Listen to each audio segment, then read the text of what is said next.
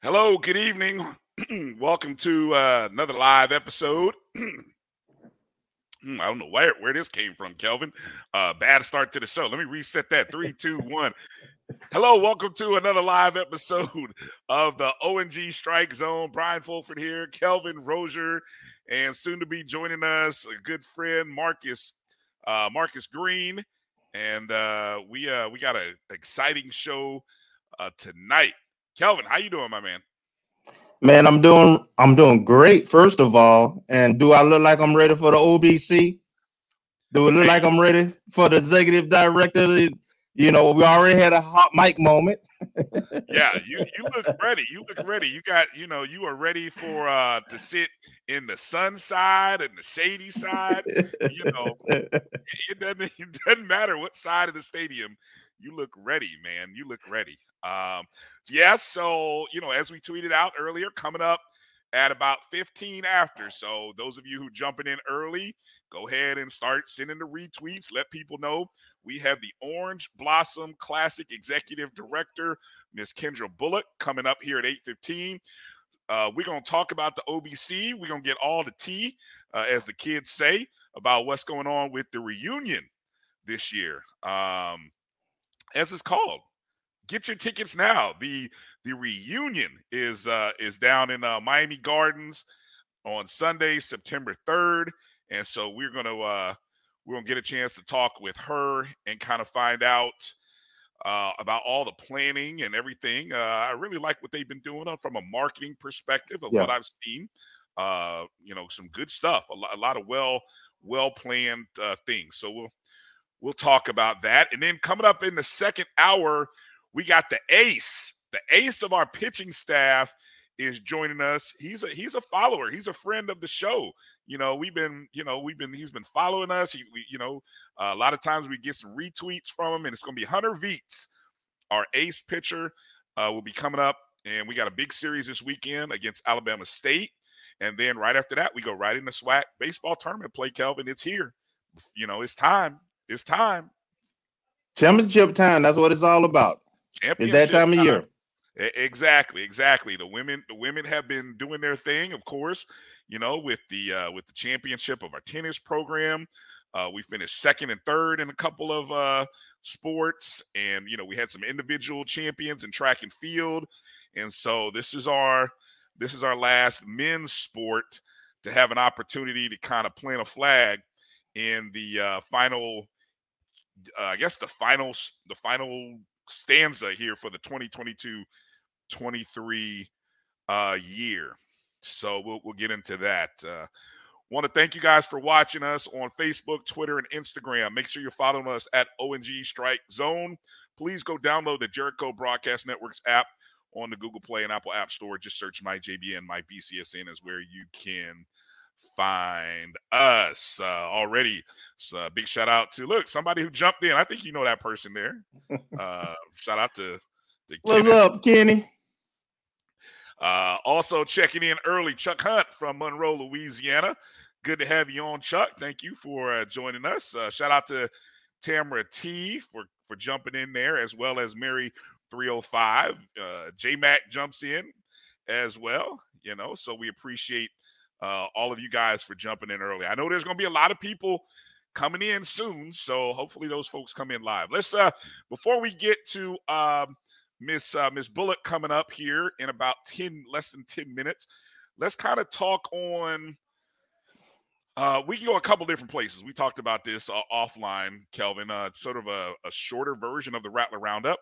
What do you got? We got two big stories we could talk about for the Roundup. Which one do you want to go to first? Let's talk about the revamped website. Okay. athletic. I like that. Yeah. Let me go ahead I'll let you go ahead and start, and I'll go ahead and flash on the website for those who may not be aware of this. But yeah, we actually have a new athletic website. For those of you who have not been bumping around or maybe have missed it, FAMUathletics.com got an overhaul. Uh, what have been some of your observations, things you like? What do you see about the overhaul? It is much better for mobile users. That's one number one for me that stood out because I use my phone. I'm on the go a lot, so I use my iPhone quite a bit, and it's much more friendlier from a mobile standpoint. And it's also just well organized. It's user friendly. It's a clean, good design. And I like the hierarchy it has, how it's laid out when you get to the front page now. Um, where you see the news and the videos featured, right? Right, So right, right. And here, uh, the current story. Obviously, the earlier today, I saw the golfer story here. Patrick Jean Pierre and Troy Stribling. That was the lead story earlier. This over here, the quick links. I'm a big fan of the quick links here. Where you yes. can click over here, you can go to archive stories.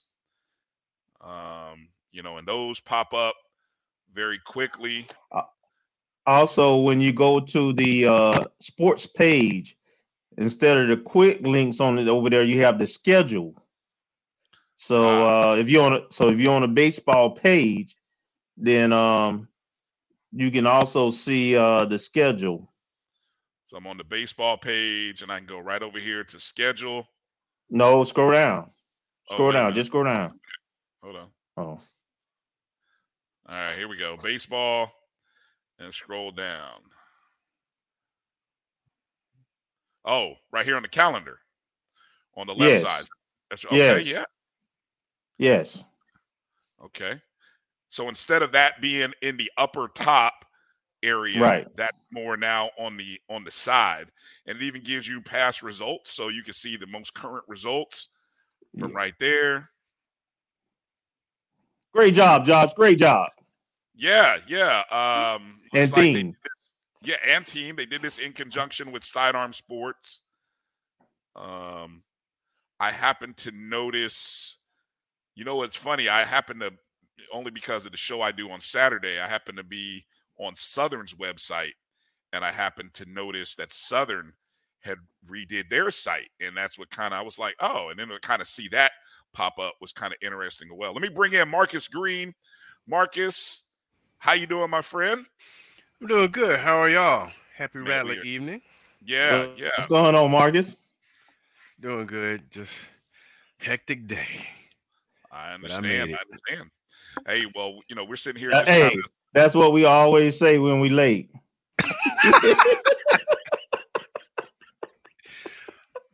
Touche. Had a busy day, fella. Sorry. I Yes. understand, though. I understand. Live stats here. A lot of times, Ooh.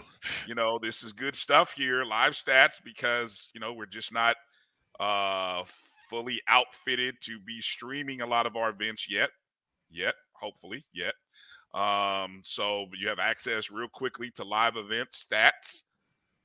That's good. It's easy to access. hmm Now, one thing I'll mention is that, like you were saying, I think North Carolina A&T. I think though a lot of the HBCUs with sidearm got theirs revised because A&T just announced theirs as well. Okay. Okay. Links to follow.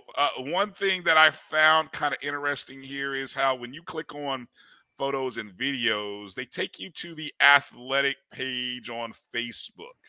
Hmm. I don't know if because because they do Facebook Live and most of their videos and stuff. So I kind of understand it. I don't know if there's another way to have it directly. yeah, well, okay. I mean, I just what I don't like, I mean, this is personal pet peeve here while we're critiquing here, is that when you go to this, if you bump around in the photos or videos, it's not a separate page that comes up. My personal preference is if you're going to send me off the website, give me a separate window. That's my personal. That's me personally. So Yeah, that's I can understand that. you Yeah. know what I'm saying? Hmm. I don't know. Everybody's a little different. What I will say also, if you notice this, and while we're talking baseball, if you're on the baseball page, notice here that you can follow the sport specific Instagram and Twitter feeds, Hmm. which is something new. You know, um, I think everybody has that. We'll go over to our championship tennis program, and we go over here, and there it is. You can follow, follow the Rattlers on Instagram. Also, what's prominent here, I think it should be noted, the Rattler Local Exchange here for NIL opportunities. This is something. This is one of these things that rarely get talked about because I don't think we really know how to explain it. We don't really know how to sell it to the fan base. So it's like we have it there, but I don't think we utilize it very well. Well, I think, Brian, that the team, the athletic administrative team, hasn't been in place long, and the folks have just been brought on that will be the lead in that. Hmm. So I'll be interested to see as we move forward, and now these team members get acquainted with the lay of the land, so to speak, how that will transition. Sponsorship opportunities is something new here. The Rattler Sports properties as well. That shows how you can partner with the Rattlers. And there's some different opportunities here Ooh, for property assets. businesses. Okay. Yeah, property assets. I think this is where the one of the two new hires from VPAD Sykes. This is one of their jobs, if I'm not mistaken. Yeah, I think it's the gentleman that came earlier in March, not the most recent one. I think both of them have CIAA experience, but the one that was hired, I want to say in mid-March, I've forgotten his name, but I think his expertise was in this area. And she mentioned she walked around with him the first week in terms of signage placement and real estate within Bragg, and he was asking, well, why don't you have items here, here, here? So hmm it was proving his worth. But yeah, that looks with some of these pages are some things that I don't recall seeing on the previous, like the Rattler properties. Right. Current partners. This is another one I think is Hmm. huge here. So you can kind of see who the current partners are. And you were talking about that directory there, right? Continue to full site right here. Look, hey, we can go right here to staff directory. We can figure out who that is right off the bat. It's either Yeah, Mr. Marcus Grant. He handles the internal. I think it's Mr. Hagens. Breon Hagens is the gentleman yes. who handles external relations. So that would be him, right? So, but yeah, overall though, I'd give the what grade? I'd give it about an A. I'd give it an A, a solid A. Hmm. A good step forward for the athletic department. Real Now we'll good. have to click around and see. I haven't clicked around on it and see if some of the other issues, just with the, I guess, functionality got fixed. I know there are a couple of times if you can go to a sports at the main page with the previous template, but if you go inside of sports, sometimes the drop down window would cover up so you couldn't go back to the other Yeah, sports, and yeah. there are a couple little quirks there. I love the banner ads here too, nice and bold. So hey, that's just one of the new features. Congratulations again to Josh Padilla and the team of folks who worked alongside Sidearm Sports to make sure that we have a nice functioning athletic website, real professional, real clean, real good look. So yeah, props to the athletic department. Hey, let's do this, fellas. Let's take a short timeout. because on the other side of the break, we've got the Orange Blossom Classic Executive Director ready to join us. So we'll take a quick break, come back with that conversation. You guys in the chat room, get ready. Get your questions ready. A lot of them, we've been hearing, we've been observing. So hopefully Ms. Kendra Bullock will answer many of your questions that you guys have been asking about the OBC. So stay tuned. Give us 2 minutes. We'll be right back. You're watching the O&G Strike Zone. When you need mealtime inspiration, it's worth shopping Kroger, where you'll find over 30,000 mouth-watering choices that excite your inner foodie. And no matter what tasty choice you make, you'll enjoy our everyday low prices, plus extra ways to save, like digital coupons worth over $600 each week. You can also save up to $1 off per gallon at the pump with fuel points. More savings and more inspiring flavors make shopping Kroger worth it every time. Kroger, fresh for everyone. Fuel restrictions apply. The Cuvée Group is a Florida-based marketing and training consulting firm. We help businesses communicate to their target audience and engage them in conversation. We also help to expand their audiences, which will ultimately result in growth for those organizations. In addition to being a certified constant contact specialist, my colleagues and I are also certified in John Maxwell Leadership Principles. We use these proven principles to conduct workshops, training, and private coaching sessions for individuals and companies looking to take things to the next level. Contact us to schedule a free consultation. Issues today, don't delay, call Cuvée. This is the Dean of the College of HBCU Sports, Kenyatta Cavill of Dr. Cavill's Inside the HBCU Sports Lab with Mike Washington and Charles Bishop. Come mix it up in the lab where the course lecture is in session every Tuesday from 6 o'clock p.m. Central Standard Time on Facebook Live, YouTube Spreaker, or the BCSN app, as we discuss all things about the HBCU sports culture, including exploring the week that was in the sporting HBCU diaspora, as well as the upcoming week of HBCU sports. With me, the Dean, the College of HBCU Sports, on Dr. Cavill's Inside the HBCU Sports Lab with Mike Washington and Charles Bishop. Course lecture dismissed. From novice to aficionado, find yourself here. High quality cigars plus personal customer service. Slow Burn is Waco's only mobile cigar lounge, featuring a meticulous, curated collection of premium cigars. Visit our website, www.slowburnwaco.com. That's www.slowburnwaco.com.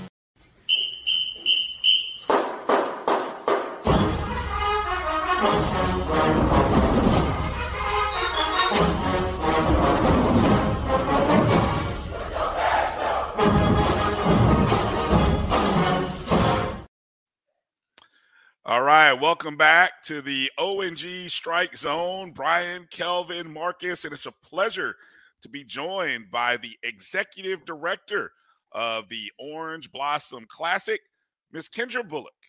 How you doing, Miss Bullock? How you doing? Make sure we get your audio. You got to unmute your microphone. Okay, now doing well. How are you guys again? Awesome. Thank you for joining us.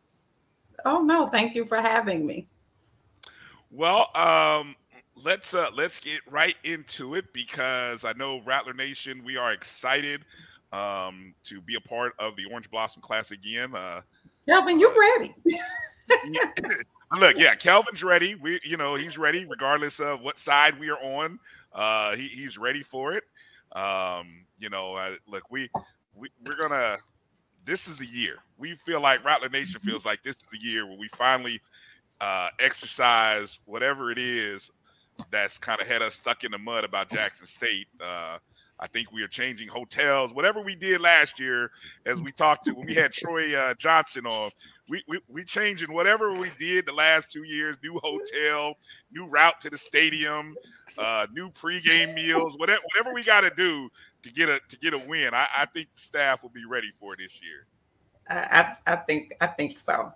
I think this is the year. The reunion year is the year. I believe it. So let's talk about that to start. Yeah. The name, the reunion. Last year it was the remix. What went into the name and the theme of the reunion for this year? So, I'm fortunate to have a wonderful marketing team. I'm able to kind of give them my vision, and then they come back with all of the creative bells and whistles that make that vision come to life. And so, of course, we know year one, it was the revival, because this was, 2021. We were coming off of a 40-year hiatus, coming off of a pandemic. The remix, year two, we came back with the same two teams, but still wanted everybody to know that even though it was the same two teams, we were still coming back with something even better. And now year three is the reunion. So the concept behind the reunion is, we're embracing FAMU and Jackson State fans, but, we want everybody to convene here in South Florida Labor Day weekend. So we're doing a call out for everyone who has a love for HBCUs, everyone who supports HBCUs. We've added events this year. We have a step show. So we're really tapping into, the Divine Nine culture. We're, bringing in honorees and guests throughout the weekend from other HBCUs. So the idea behind the reunion is that we are convening here in South Florida to celebrate all HBCUs. That what happened in 2021, when everyone was so excited and so hyped up, and when, we saw enrollment increase with HBCUs, we're not going to let that momentum die just because, certain conversations are not being had now. So we're just doing that call out for all HBCUs. And that's the idea behind the reunion. Nice. And one of the things I was telling Kelvin earlier, the promotions and marketing that I've been seeing lately. Yes. I mean, I think I've seen the orange everywhere across the state over the past 4 months. But that's also TV, radio, social media. You all are doing an excellent job early on that. I'm telling you, I've seen it everywhere. Listen, everybody loves Ollie. When Ollie was hanging out on Set Friday, just the last Set Friday, April 21st, with DJ Loose Kid, and Ollie went viral. And the kids loved it. That, we're the only classic that right now that has a mascot. So again, shout out to my marketing team. They do a phenomenal job. And we've got a surprise for you guys this year. So Ollie has been on the move. Okay. And he's going to show you guys just how much he's been on the move. So Ollie has some surprises coming up. So you guys, you have not seen the last of Ollie. And right now, I think we're running a promotion on our social media. If you click on our link tree or click on the link on our social, there's a promotion up that says, "Where's Ollie?" So if you go and you're able to find him, he's hidden on our website. If you click to where he's hidden and you locate him, then we got a special treat for you. So Ollie is having fun on this road to the reunion. Nice. Kelvin, go ahead. I'll let you get in there with the next question. I was going to go in a different direction, but I think I want to ask, first of all, you kind of mentioned the one new event, the step show. I wanted to ask what new you're doing, and the follow-up behind that is, so now this is year 3. What have you learned? Have you accomplished a lot of what you were looking to accomplish? And what else is there that you want to target? So, with these things, you always learn a lot. I tell my team all the time, we'll never get to the point where we have mastered everything. If there's anybody on the team that thinks that they have mastered everything, we have a problem. So, we're always learning, always growing, always improving. So we have learned, we go back every year and we debrief and we talk about the things that went well and how we can make those even better. We talk about the things that didn't go so well, and figure out how we can come back and fix those. We have meetings with all of our partners. When the game ends in September, we take maybe a week or two to just kind of relax. And then we're right back in the trenches. So we meet with all of our partners, all of our stakeholders to get their feedback. And, we take that into consideration and try to make it even better every year. So I am happy about the product that we have produced. One of the other things that you learn very early on in leadership is that you cannot please everybody. But, I can't sleep at night knowing that we've done a phenomenal job for the greater good. of those key stakeholders. And we have people that, that really, really have embraced what we're doing. And they are, repeat ticket holders, they're repeat sponsors. So that says a lot, that says a lot. And I will attest to that, that I've interacted with several different constituencies. And of course, I've attended every last one of them along with my family and friends and so forth. You run a first class event. Thank you. It's a real classic festive event. And so the players, the coaches, everybody, they're very complimentary of how they're treated, the events, the facilities, and so forth. So I just want to give you that kudos. Thank you. Thank you. And that's what we want. That's what we want. And that's what we want to continue to do. And we're doing it. We're having a good time. And we're helping our HBCUs. We're providing a financial infusion into these HBCUs. We're providing opportunities for these student athletes. So anytime you could have fun, and at the same time help your community and help, individuals that you set out to help, it's a win. Marcus, go ahead, jump in there with the next round of questions. Excuse me, I'm just getting over a cold. Good evening, Ms. Bullock. I don't believe I was on last time you joined us in the O&G StrikeZone, so thank you for coming back. Thank you. I did want to ask a question that's been kind of prevalent in Rattler Nation. It's kind of three questions in one, but it's centered around one main topic, which is the start time of the game. Now, I've only been to Miami once. A long, long time ago, but I know it's hot. I'm from the South as well. I won't hold that against you. Keep talking. Well, thank you. Thank you. But the question, I guess, around the start time, how much did the television contracts and ESPN agreements affect the start time, or does it dictate it? Has the start time affected any local interest in the game as it relates to something that may be later in the evening? And we'll just start with those two. Okay, so yes, I expect to see you here Labor Day weekend 2023, Marcus. Just get that out of the way. But yes, so I know that there has been a lot of concerns as it relates to the start time. We do not choose the start time. Let me say that. It is determined based on our agreement with ESPN, who's our national broadcast partner. I tell people this, we see the concerns. And like I said, when the game is over, we debrief. We know the things that we've done well and the things that we need to work on. And we hear the concerns. We take those concerns back to our partners and back to our stakeholders. So that is something that I can say has been discussed. We have not officially, I know that there's been, conversations around the time of the game. The assumption is that the game will probably be around the same time, but that has not been officially released by our broadcast partner. We do know that there are a lot of things that come into play when we're determining these things. Number one, you guys know there's tennis. There are so many different things that go on. This game is a live game. And we have to also think about the fact that, nothing is a utopia. So we have to think about, okay, well, put the game time later, but then we understand that should something happen and we have to cut the game, say in the fourth quarter with 3 minutes left when it was like year one, where it was a 7-6 game, right? Like then we'll, because it's a live game and they have to go to something else, anything could happen. We can, put the game later and have it on another network. But then let's think about what we're doing for our student athletes. The Orange Blossom Classic last year was the only game that FAMU had that was broadcast on ESPN's major network. The rest of those games were broadcast either on ESPN Plus, ESPNU, or ESPN3. When we, a lot of the things that we hear from the same people who have those concerns about the start time, we also hear things like, we want better television contracts. We hear things like, we want to make sure that, our HBCUs are getting the same type of exposure that other, institutions are getting. Well, they get that with the Orange Blossom Classic. So if I go into the room, if I get in a meeting and I talk to the people from ESPN and I say, well, we want the game to be at 6 o'clock. We want the game to be at 7 o'clock. Well, they come back and say, sure, we can do that.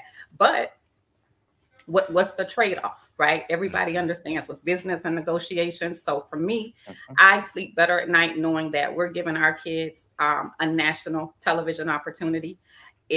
Some people will say, oh, well, they were on that station because they were on that channel because of Dion. Not the case. The moment that Dion left Jackson State, and even with, unfortunately in the last 2 years, FAMU putting 10 points on the board, they came back, ESPN came back and said, we want to extend this contract. We believe in what you guys are doing, and we want to show HBCU football. So we know that when you're here with the Orange Blossom Classic for the next few years, you have an opportunity to be in an NFL stadium, and you have the opportunity to be on a nationally broadcast platform that a lot of these kids may not see. So to our fan base that has those concerns, we talk about those heat advisories. We talk about certain things that we can do, but I want us to also think about what this does for our student athletes. Okay. Just a quick follow-up, for my personal curiosity, was the ESPN contract always a part of the Orange Blossom Classic, even back to the original date that was pushed back from COVID, or did it come about in 2021? No, it went back to the original date. So we were with ESPN back in 2020. Okay. Well, thank you very much. Yeah. The fan experience. I love the fact that you were mentioning that this is a big opportunity for the student athletes. And of course, I don't think I've heard too many student athletes complaining about the start time. If I have, it hadn't been loud, but it has been loud. I haven't heard it either. Okay.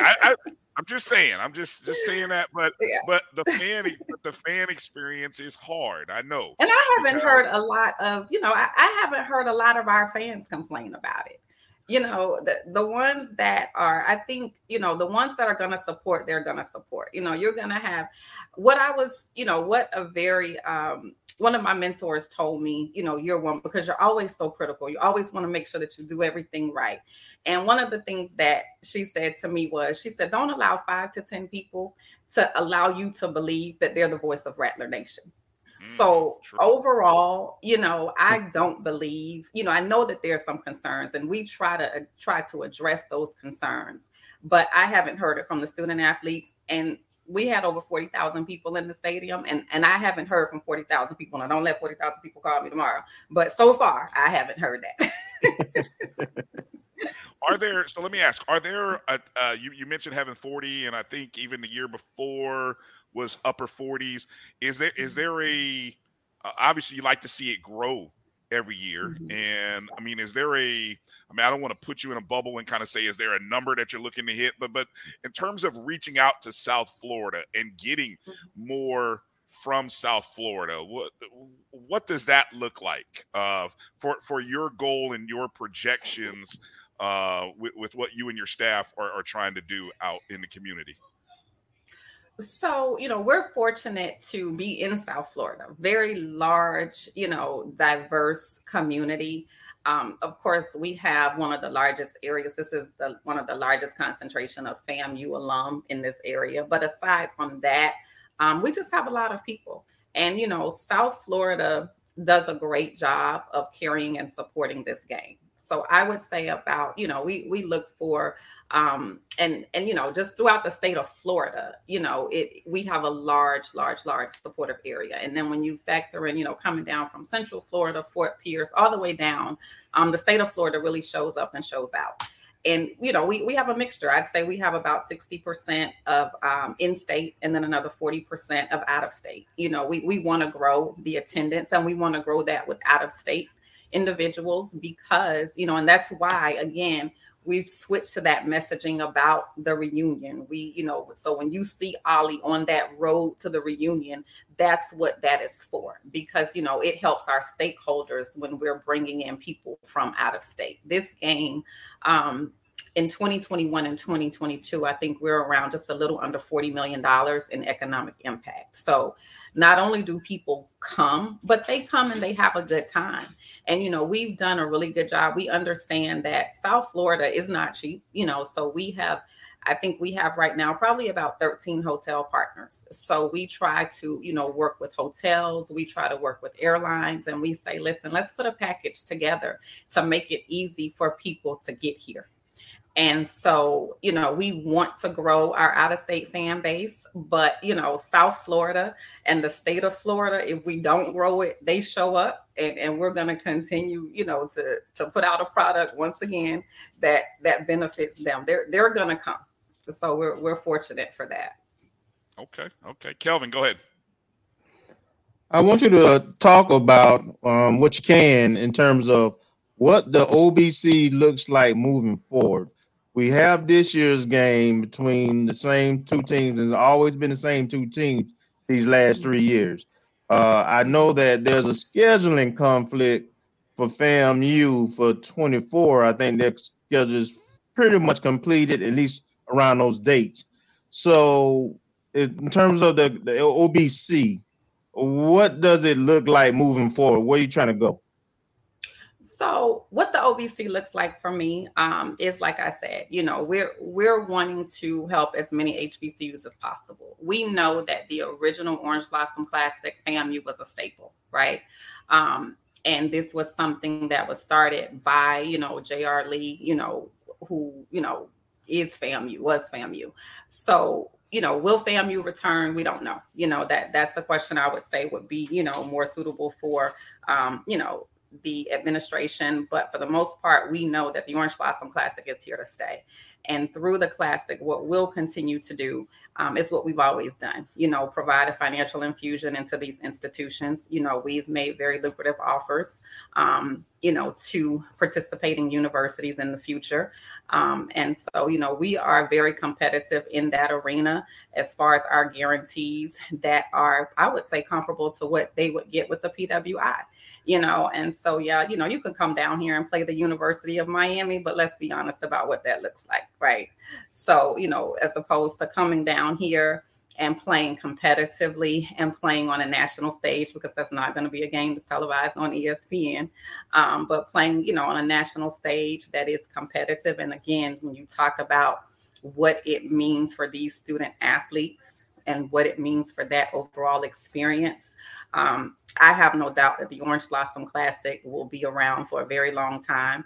5 years from now, 10 years from now, we'll be able to say that we have helped a lot of HBCUs, and they have been happy to be here, because it is undeniable. If you know anything about football, South Florida is the hotbed of talent, so we have people around the country that want to get here to Florida, in South Florida particularly. So if I'm a school in Florida, I'd be nervous about another school that's not a Florida school coming down here and having the opportunity to recruit in front of my talent. So we're going to be around for a long time, and we're going to say that we've helped a lot of HBCUs. You're a boss, all right, and you are very articulate, and you're great. You're knocking these answers out the park. Hey, Brian, old girl got some skills. How about that? She does. That's an inside Hot Mike. She does. Yes, she does. Marcus, go ahead with your next question. Yes, looking at it from a overall standpoint, what has been the biggest success thus far and the biggest challenge in producing a classic? Mm-hmm. And what have you learned from that, or learned from other previous classics that might not have had the same level of success?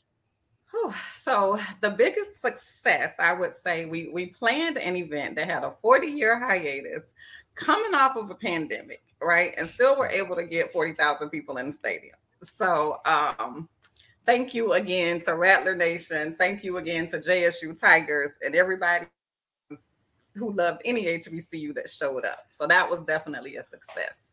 I would say challenges, we just talked about it. Like you can plan, Outcast said it, you can plan a pretty picnic, but you can't predict the weather. So, it might be hot. We don't even discuss weather in the office. It might be too hot. It might be too rainy. Then if it's raining, we got to have conversations about, oh my gosh, is the band going to be able to perform? Is there going to be issues with the field? If they do perform, and then we put the team back on back on the field, and now there's damage and someone gets injured. So, just those, I would say the biggest challenges are having to make those on the spot decisions for things that you just cannot control. And what I have learned is to control the controllables. Mm-hmm. Yeah. And on Monday morning, stay off of Twitter. That's it. There you go. Yeah, I have a quick follow-up to that, if you don't mind. With the model that you've developed with the Orange Blossom Classic, would it be not necessarily a franchise, but would you branch out and have other classics in other cities using the script, if you will, that you've used to resurrect the Orange Blossom Classic and almost have like a conglomerate of creating classics, HBCU Oh, classics across the absolutely. country? Yeah, that is something that we have explored simply because we know, like I said, this is a great area. We've got, South Florida, Labor Day. Who wouldn't want to be here? But it is the bottom, so when you have a lot of those HBCUs that are in other parts of the country, it's not that easy for them to get here. So everybody says go to Atlanta, but we're not looking at that. That Atlanta, I think is pretty much oversaturated. But we are looking at other areas and other opportunities, and we're bringing other things to South Florida. We have I don't know if my team will let me talk about it yet, but we've got some surprises coming up, so we're branching out into other sports. Let me just say that. Other sports and other areas. You could drop us a hint on something. I know they won't mind. Just one. Hey, the mic is not hot. No, we're not listening. Nobody's listening. Nobody is watching. Yeah. Nice try.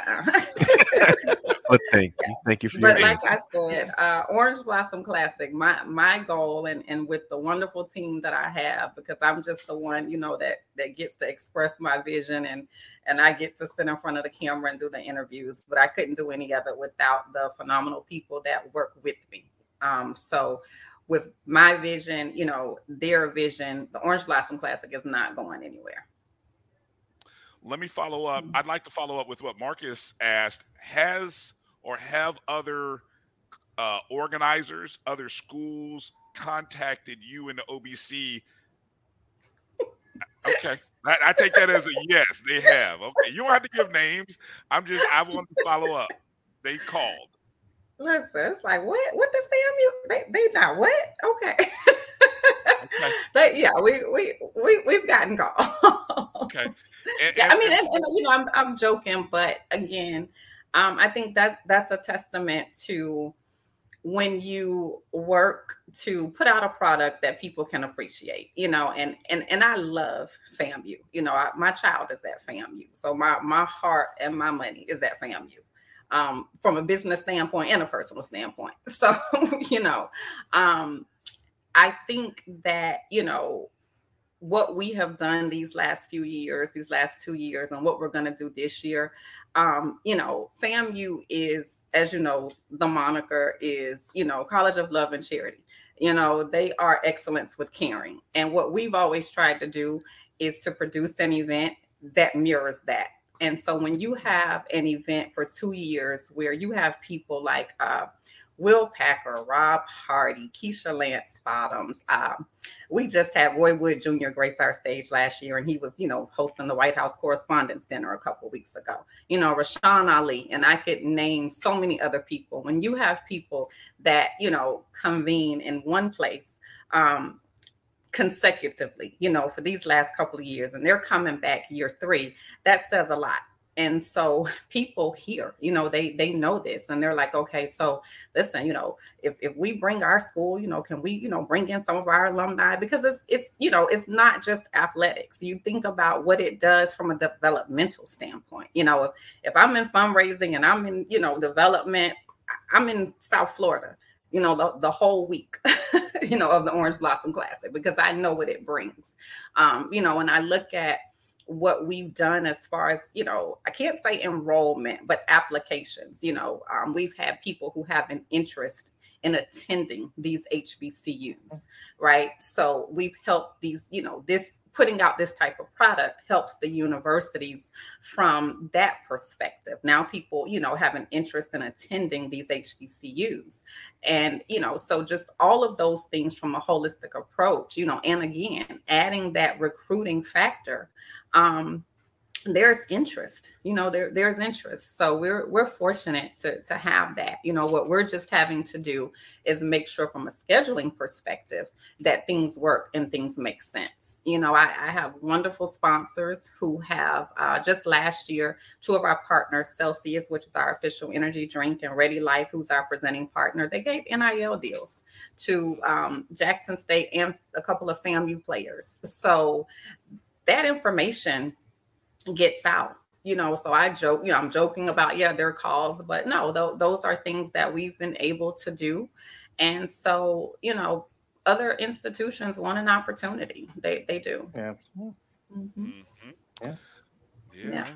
I don't understand. Anyway, let me close with this, Kendra, because obviously classics and things are big conversations from all kinds of money, and these organizers, are they paying for the band? And we've seen in another major classic where you got two schools going in two different directions with their marketing and everything. I'd like for you, I'm not going to say names, but if you know, I just want I want to give you the final word to let whether it be Rattler Nation, whatever those Tigers call themselves, Tiger Nation, whatever, and just I'm sorry, I won't be messy. The HBCU diaspora, let them know what the OBC brings to your university, so that way we can shut it down and you can say this: when you come to the OBC, you get this and that. Well, like I said, national exposure. Again, we've extended our agreement with ESPN. You're playing in an NFL stadium. Again, some of these children may not ever have the opportunity to do that beyond college. You're getting an opportunity for development, an opportunity for, your school to financially benefit. And, you're right. There are questions and conversations around, other classics. And, there's no question, family, we take care of the band, on top of the fact that they're all of their expenses are covered. We provide a financial stipend, in addition to that. So, it works well. It works well. Our goal and my board, I have a wonderful board. And what the board has said to me is, everyone for the most part from my board attended an HBCU. And if they have not attended one, they have, worked very closely either in politics or, in some way, shape, or form to affect HBCUs. And what they have said is we want to shut down the conversation about whether or not these institutions should have to go out and play these money games. And we want to be able to say that the Orange Blossom Classic is a game that you can play in and you can get that financial benefit that you would get, playing at University of Miami or University of Florida or Ohio State or whomever. And so that is our goal. When I heard about, the back and forth about the different schools, and I'm looking at what the other school, now receives, I'm like, well, wow, our schools get that, and we only 3 years in, so we're getting there, so, you're talking about a classic that's been around for 40 years. And again, that is, shout out to our sponsors, a shout out to, our fundraisers, the people on our development side, and to our elected officials. Most of our elected officials, I'm sure, as you guys know, they're either Rattlers or, attended an HBCU. So we have, Chairman Oliver Gilbert, he went to law school at the University of Miami and said the only reason he got his Juris Doctorate degree there was because it was orange and green like FAMU.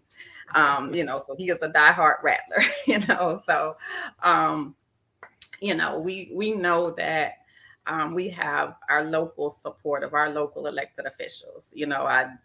Congresswoman Wilson, I love her. She calls me and she checks in. How's everything going? And she graduated from Fitz, but she's a supporter. So, Senator Chevron Jones, FAMU graduate. So all of them, understand that these HBCUs are an important part of our history. The Orange Blossom Classic is an important part of our history, and they want to see it remain. And if I say, listen, in order to make that happen, this is what they need. They work hard on our behalf to make it happen. Well said. Well said. Let people know what's going on next week on Tuesday. So next week we have our official kickoff press conference. We'll be about 120 days out from 2023 OBC. So we've got Coach TC Taylor here with Coach Willie Simmons that'll be coming in for our press conference. So they're going to talk about what we can expect at the Orange Blossom Classic. We're going to talk about, what we can, what we can expect from them throughout the season and in each one of their, their road to the Celebration Bowl, right? So our press conference will be streaming live on all of our social media platforms. So you guys can hear from them firsthand. They will be right here in South Florida. So we're looking forward to that. All right. So that's going to be on May 23rd, correct? May 23rd. Yep. At 11 a.m. All right. So there it is. The OBC opening press conference live on May 23rd. Make sure you're following. Give out the social media handles again. I don't want to mess it up because I know you got them down pat. I don't want to mess it up. Right. So on Facebook, we are Orange Blossom FC for Orange Blossom Football Classic. Same thing on Twitter, Orange Blossom FC, and of course, Instagram, Orange Blossom FC. All right. Kelvin, old girl's pretty good. She's a boss. she's pretty good, man. I tell you what. Hey, hey, don't be telling our business offline. I love it. And if I can get the stamp of approval from O&G StrikeZone, maybe I will change what I said about, you never actually reached that point of perfection. I'm going to clip that right there, and I'm going to play that for a few other people who need to come on to O&G. You've been hiding. There you go. There you go. That's all I'm going to say. No, hey, I always appreciate you guys for the opportunity. Thank you. Don't forget the press conference, everybody, Tuesday, and we're going to count down with you and the staff and as the days as we get closer to beating Jackson State in the OBC in September. So again, thank you again for your time this evening. We appreciate you. Thank you. How's the wheel? You doing all right? I'm doing okay. I'm doing okay. All right. Okay, good.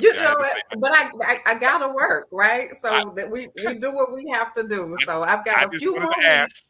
Okay. Yeah, I got about 3 more weeks, but I'll be by September. Now, I don't know if I'll be in heels, but I will be walking. How about that? That sounds good.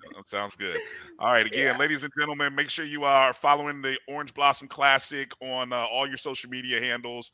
And Tuesday, make sure you're ready and watching the press conference Tuesday live on all social media. So, hey, thank you again, Ms. Bullock. You have a good evening, and say hi to your staff and everybody there, and we'll talk soon again. All right, will do. Thank you, guys. No, thank you. All right. So, hey, we will do this. We're going to take a quick break. Well, let's do before we take the break, because I know coming up at the top of hour 2, we're going to talk to Hunter Veets. So let's just do a quick recap or breakdown of the OBC while we got a couple minutes before we go to break. Let me see. I'm not trying to find the right words. I just want to say, as it relates to the sun, the heat factor, a lot. It's funny because I was going back, I was watching AD Sykes' conversation with Vaughn, right? And when you watch it, you can see the live comments. And so even though there was very little talked about in that conversation about the OBC, there were lots of people asking questions. Then you had some people complaining about the time. And just like she said in that interview, the 1 or 2 people who complained about the start time was very minuscule. And then you're reminded, hey, for FAMU this year, we're sitting in the shade side. So this year, as the home team, we shouldn't have any of the issues that folks had last year. I mean, we'll pray for the Jackson State folks, and we'll tell them to, hydrate and wear hats and bring fans and all the other towels and whatever they need to. But I just wanted to get your guys' thought on that topic, because that's the one thing that is being overly talked about. So I wanted to hear from you guys quickly before we go to break. Kelvin. I thought she articulated the reality of it. There's Hmm. there I can understand the ask. I mean, if you watch the Bethune-Cookman Miami game last year, that was that Saturday, they also had some issues in the stands, particularly with BCU being on that side, the visitor side, and the sun. So the weather is a real situation, but it's a real situation for anybody who have an outdoor event in South Florida that time of year. And the only thing you can do is ask. And she already, she's heard, some, and there's been some discussion with their TV partners. And so if something a little more accommodated can happen, that's great. But at the end of the day, we are in Florida, just like hurricane seasons. A lot of things that can happen. You just kind of have to be prepared, and you prepare yourself before the day, right? You make sure you hydrate yourself. You make sure that you dress comfortably.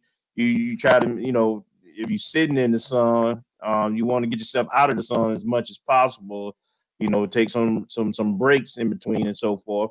And you come and support the Rattlers, because at the end of the day, the experience for the team and that student athletes, the coaches, that national media platform, pro stadium is way more pros than cons. And then she tickled my spirit when she talked about not having to play money beatdown games, because you True. could play Yes. because you could play a class and get the same money. So Mhm. Play it up here. I love what she's done, and I wasn't just blowing smoke. Most of what I've heard has been it's a first class operated experience Yes. for the folks who come here, in terms of the players, the coaches, the events, and so forth. They're mastering it. We got to continue to support it. Mhm. Marcus, go ahead. Well, I guess the two things, just to follow up once again, a great interview, and this is my first time. I wasn't on last time she came on, but for me, I think the question I asked, she confirmed what I suspected, and we all suspected. TV's controlling the start time, because we Yes. see that ESPN wants to have a an FBS or Power Five Sunday evening game on the Labor Day weekend if they don't have one on Labor Day Right. evening, or both. And so having, in this case, which ironically happens to be our across the street neighbor 2 years in a row on the same evening, is just going to dictate that if we have a game time in a contract with ESPN, that our game is going to be earlier. The second thing, and she was, of course, being very playing close to the vest, because she can't reveal things, but she did mention that her staff have either been approached or they considered branching out, and I'll use the term "quote unquote" franchising the process for classics. And we know of some that have been resurrected. I think the Circle City came back last year after a hiatus. Well, it's coming We back know this year. It's coming this back year, this I'm sorry, year. Yes. this year, and then um, last year, I believe, what was it called? What's the one in New York? That one came back. The one that Yeah, I know what you're talking about. I can't played think of the way name back of in, it. Yeah. and we know there's a couple more. I think there was one, a short-lived one in St. Louis. I want to say the Gateway Classic, and then there was the one, the Chicago Classic. I think in the late 2000s or late '99 to early 2000s, that Jackson State seemed to play in a lot. So Yep. there's opportunities out there if she's known as, or if her team's known as one that could resurrect HBCU classics, almost akin to a coach who comes in and straightens things. I can't remember the name, not a resurrection coach, but a coach that comes in and fixes broken franchises. And if she gets that reputation, has developed the acumen to do so, then she could make that process portable and start looking at other locations. So it'll be interesting to see, but that also opens the opportunity for the teams and schools she's familiar with, wink, wink, that if we can be in a partnership with her and she takes that model to other cities, that we could have an inside track in being one of the opponents for a couple of those and spread the awareness or capitalize on awareness in some of the other larger cities where she chooses to take her franchising of the classic process. We definitely should be a partner of the OBC without a doubt. And I'll tell you what, my own personal thought here. I know the 2024 thing is a big hot topic about the future. I'm gonna tell you what. There's one of the missions of the OBC, and I think I read it on their website, is to help HBCUs, but specifically Florida HBCUs. And I'm gonna tell you what, if the HBCU in Tallahassee it doesn't want the money, guess what? There's an HBCU in Daytona Beach that's also in our same conference that will jump on this opportunity if we mess around. I'm just going. That's just. I may be speculating here, but if I were, those guys over there who are redoing their practice facilities and all that stuff, and they're a private school, hey. Oh, you mean Jackson State? You're coming back to Florida? Guess what? We're in the same conference. The school in Tallahassee, FAMU doesn't want to play. Oh, we'll play you. Come on, we're in the same division. I'm just putting that out there to let you know that's a possibility, and I would not be surprised. So I hope this is just a one-off. 2024 is just a one-off, and that we refind ourselves back in that relationship again. So that's just my 2 cents. But let's take a break. Come back and let's talk with the ace of our pitching staff, Mr. Hunter Veets, right on the other side of this break. You're watching the O&G StrikeZone. We'll be back in just 2 minutes. I have in me the ability to make you a better you. So if you work hard, focus, stay on point, you can do anything. Trust me. We made this track to tell everybody they can follow their dreams. The human voice has always connected audiences with experiences. Major brands all across America have trusted Kever's voice time and time again. Conversational, powerhouse, intelligent, and sincere. That's the voice you need for your creative marketing process. KeaversVoice.com. Kever's Voice, Kever's Voice, KeversVoice.com. Always on, all the time. When we invest in ourselves, our glow, our vision, our vibe, we all shine. Together, we are black beyond measure. Remember the revival? Relive the remix. Reunite for the Orange Blossom Classic. HBCU Reunion Experience. It's year 3, baby, and we back with that fire. Calling all HBCU fans. Labor Day weekend. The I Love Jackson State University takes on the venomous Florida A&M University. Tickets are on sale now. Watch the game in premium style seating or watch it from a luxury suite. And of course, you know the halftime show is going to be epic right here in the 305. The sonic boom of the South and the illustrious Marching 100. Who you rocking with? The 2023 Orange Blossom Classic. Don't miss the HBCU Reunion Experience. Labor Day weekend, Miami Gardens, Florida, Hard Rock Stadium. Trust me, we'll see you there. Oh. Check out OrangeBlossomClassic.com for tickets and info.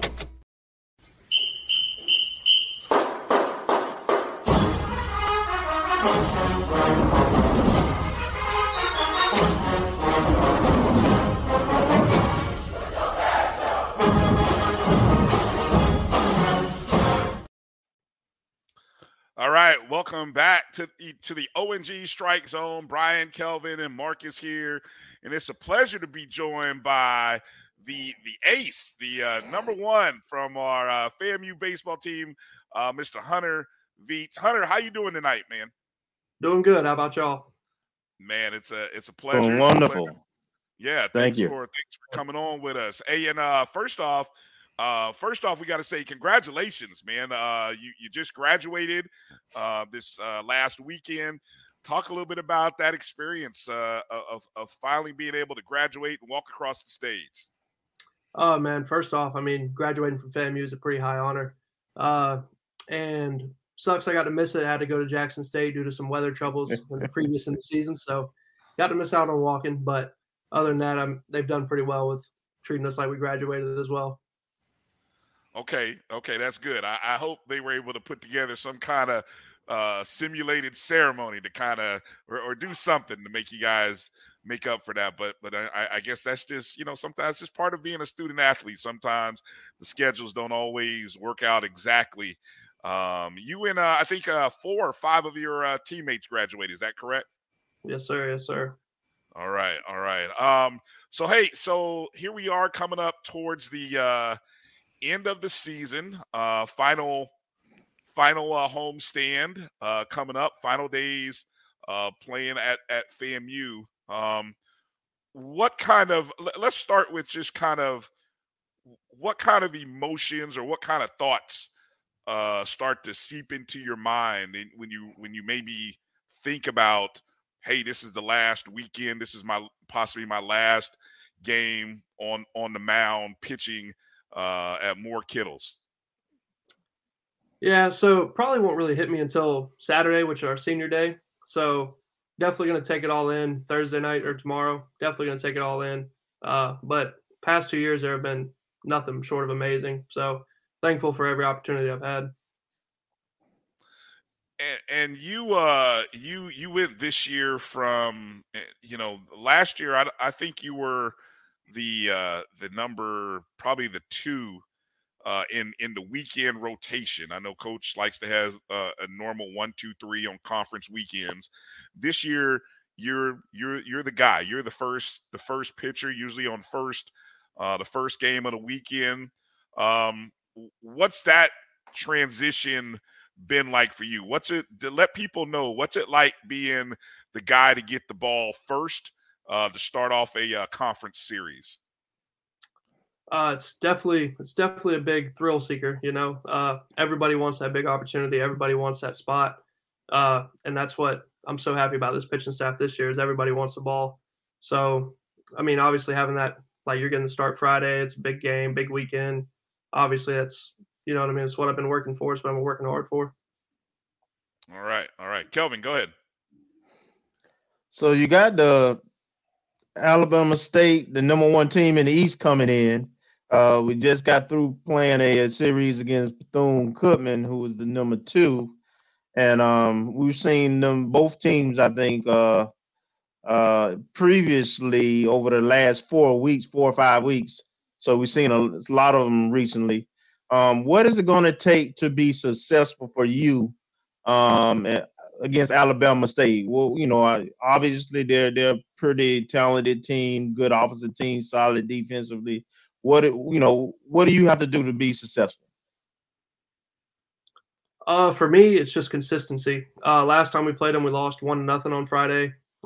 Took a really good game into the bottom of the 7th, then kind of got away from us there. But this time go around, I know how most of their hitters are, and I know what they like to look for. I know what they won't swing at. I know what they will. So kind of taking that into account with our pitching coach and kind of use that game plan to our advantage. Follow-up question. What is it like being a player for Coach Jamie Shue? Oh yeah, it's a wild one. Got a lot of stories about that. But it's a fun time. He's a good guy. Won't you share just one that you can share that you're willing to share? Ooh, I don't know about that. But one that won't get you in trouble because we still got like 2-3 weeks left to play. So whatever you can share. I think it's just his excitement. He's always high energy, high strung during the games. So he's going to get in you a little bit if you slip up just a little bit. So I enjoy that part because it keeps me accountable and keeps the team accountable, and he's really passionate about it. So it's fun parts of that side, I guess. Yeah. Go ahead, Marcus. Good afternoon. Good evening, Hunter. My question for you is kind of 2 parts. One, I guess, is more personal, and what has been the biggest thing that you've learned during your baseball journey? And the second part is more, I guess, focused on you, your graduation, and your teammates that graduated. Are you aware of anyone, if they still have COVID year eligibility and if they're intending on coming back? Yeah. So to answer the first part, yeah, basically, I'm sorry. What was the first part again? Got me. What have you learned during your baseball journey? Yeah. So it's really just consistency. Coming into college, I thought that I was injury free in high school, and then I got hit with a Tommy John my freshman year of college. Then COVID hit when I finally came back, so didn't get any junior college experience. Didn't get any. I got my first year at Auburn, University of Montgomery. That was my first official year playing, and then just a bunch of trials and tribulations after, and that just kind of had a lot of talks with my dad, former coaches, and just a lot of close friends, and it's just consistency. It all keeps like baseball is a game of failure, and you just got to keep playing at it, and it'll all work itself out. Okay. Yeah. As for the second part, I'm not too sure about the COVID year guys. I know Jared Weber and Zach Maria are the two COVID guys I know this is like their COVID year coming back. And other than that, I'm not too sure about the COVID guys if they're going to play another year or however that works. Okay. All right. Well, thank you. Are you this is the end of your eligibility at the end of this season? Is that correct? Yes, sir. I do believe. So when you think about your goals going into this season, and I love the way you talked about baseball being a sport of failure, I think is what you said. I've heard that from many coaches. And it's like if you can't learn how to deal with failure in baseball, then you're going to be in trouble. What were some of your personal goals? And then maybe if you could talk on what are some of the team goals as well going into the beginning of the season?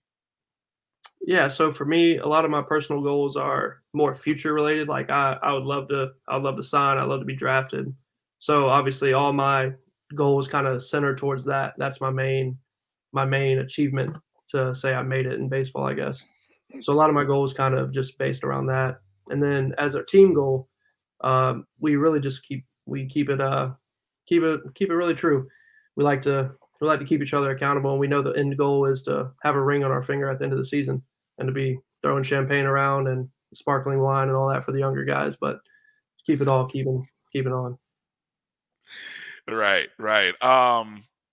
When you guys were, when you think about how close, I know last year's team is a different team than this year. Is there a little extra motivation this time of the season when you think about, hey, we were that close to getting to the championship game, and here we are a week away from the SWAC tournament. We've got Alabama State, who's probably going to be the number 1 overall seed.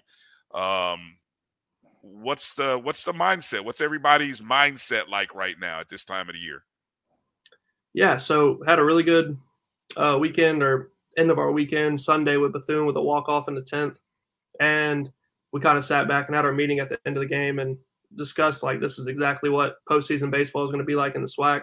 It's going to be low scoring, high intent, neck and neck the whole entire way. And that if we can persevere through that, then we're going to be just fine. Mm-hmm. Kelvin, go ahead. I'm interested, it's been a long season. You're the number 1. You've been fairly durable. How are you feeling at this point in the season right now, physically and mentally, I guess? Feel great on both ends. Feel like I'm really starting to pick up towards the back half of the season. I'm really feeling a lot better than I did last year towards the end of the year. I feel a lot stronger and a lot better mentally. Have you had any kind of feedback as to, in order to go to the next level, things that you were working on this season, things you need to add to your game? And if so, what kind of things have you been working on? I haven't got too much feedback on that. Coach Shoop's kind of stayed on me with not being too, he calls it cute with the hitters. I give the hitters too much credit is how he says. So I try to do a little bit too much, pick at corners and kind of waste pitches when I don't need to give them as much credit, I guess. Go ahead, Marcus. And one more follow-up. So what is your view? Now that you've had 2 full seasons in the SWAC, Just talk about your experiences and your thoughts on SWAC baseball overall, not just the Rattlers. Oh man, SWAC baseball is a different level, to say the least. I mean, anybody can beat anybody at any given time. We've seen Valley, like Mississippi Valley, for example, beat Alabama State, beat Bethune-Cookman, Jackson State's beat Alabama State, swept a couple teams here and there, same as what we've had. And it's a game that can go either way in the SWAC. There's no telling at any given time. Yeah. Go ahead, Marcus, jump in there. Okay. Actually, to kind of follow up on Kelvin's question about going to the next level, have you ever approached Coach Shoup? And I'm making the analogy, I guess, similar to the football team where if you're playing a quote-unquote guarantee game and you're playing against an opponent from a Power 5 conference or the SEC or a regional or local power or national power, have you ever approached Coach Shoup this year or even last year to pitch against some of those teams that you're playing during the midweek that may get you highlights or get you noticed by the scouts and those who may be willing to draft you this year coming up? Yeah, pretty much every weekend, every midweek, I'm always telling him, hey, situation dictates I got an inning. Like, just know I'm always there. And he appreciates it, but typically always tells me no for the most part. But this year against Florida, we got a little close in the middle of the game, and I went down there and warmed up. So there was a little thought of me getting in there. But, yeah, for the most part, situation dictates, and that's kind of how Shoup takes it. Okay. Now, question, I guess to follow up just with that, I mean, just once again, using the football analogy, is it, I guess from a scout's perspective, was it more advantageous to have them see you pitch against a team like a Florida or a Miami or someone that may be top 25 or has a large program in a larger conference to see how you match up that might boost your potential for being drafted? I don't know how that typically works. Yeah, there's always that possibility. Shoup does a really good job of scheduling tougher opponents in the beginning of the season. Like we played Florida Gulf Coast this year. They're currently ranked #1 team in scoring offensively, and I think I held them to 1 earned run all game for my outing. So games like that, like last year we had Stetson, UCF, stuff like that, Ball State, Eastern Illinois. Does a really good job of scheduling those games to kind of help me in that aspect, I guess. Not help me, but help us in that aspect till we get to conference. Okay. Well, thank you.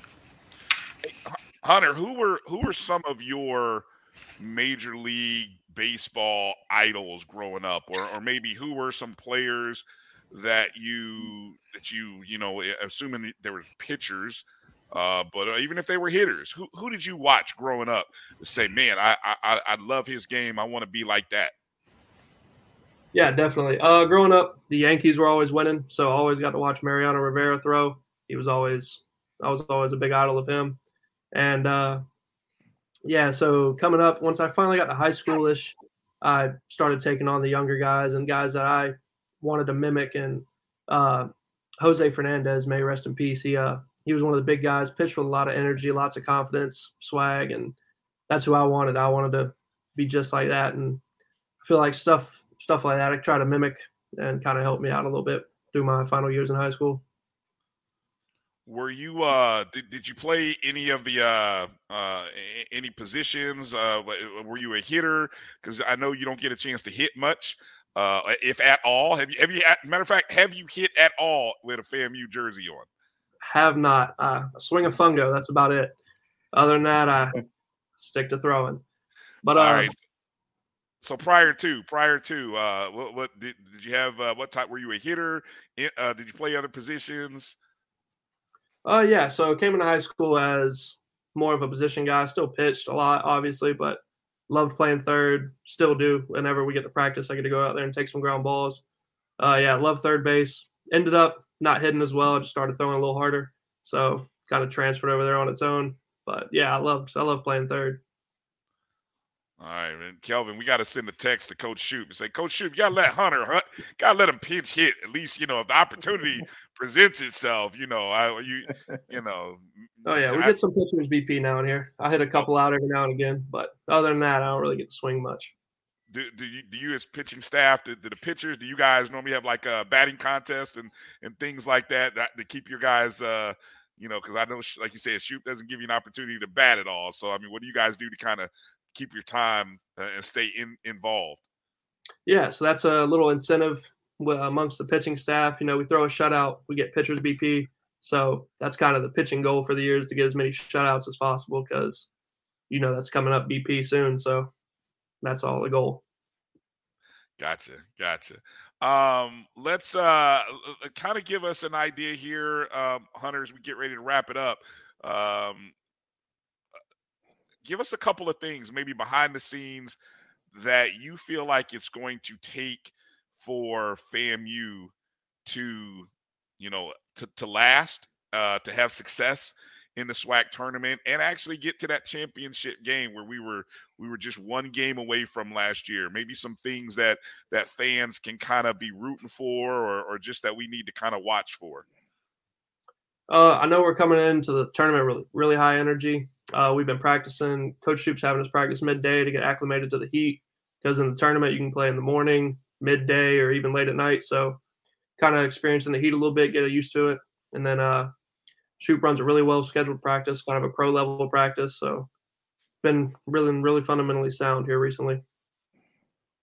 All right. Well, hey man, we wish you've got game 1 Friday, and then you said tomorrow, right? Tomorrow, yes.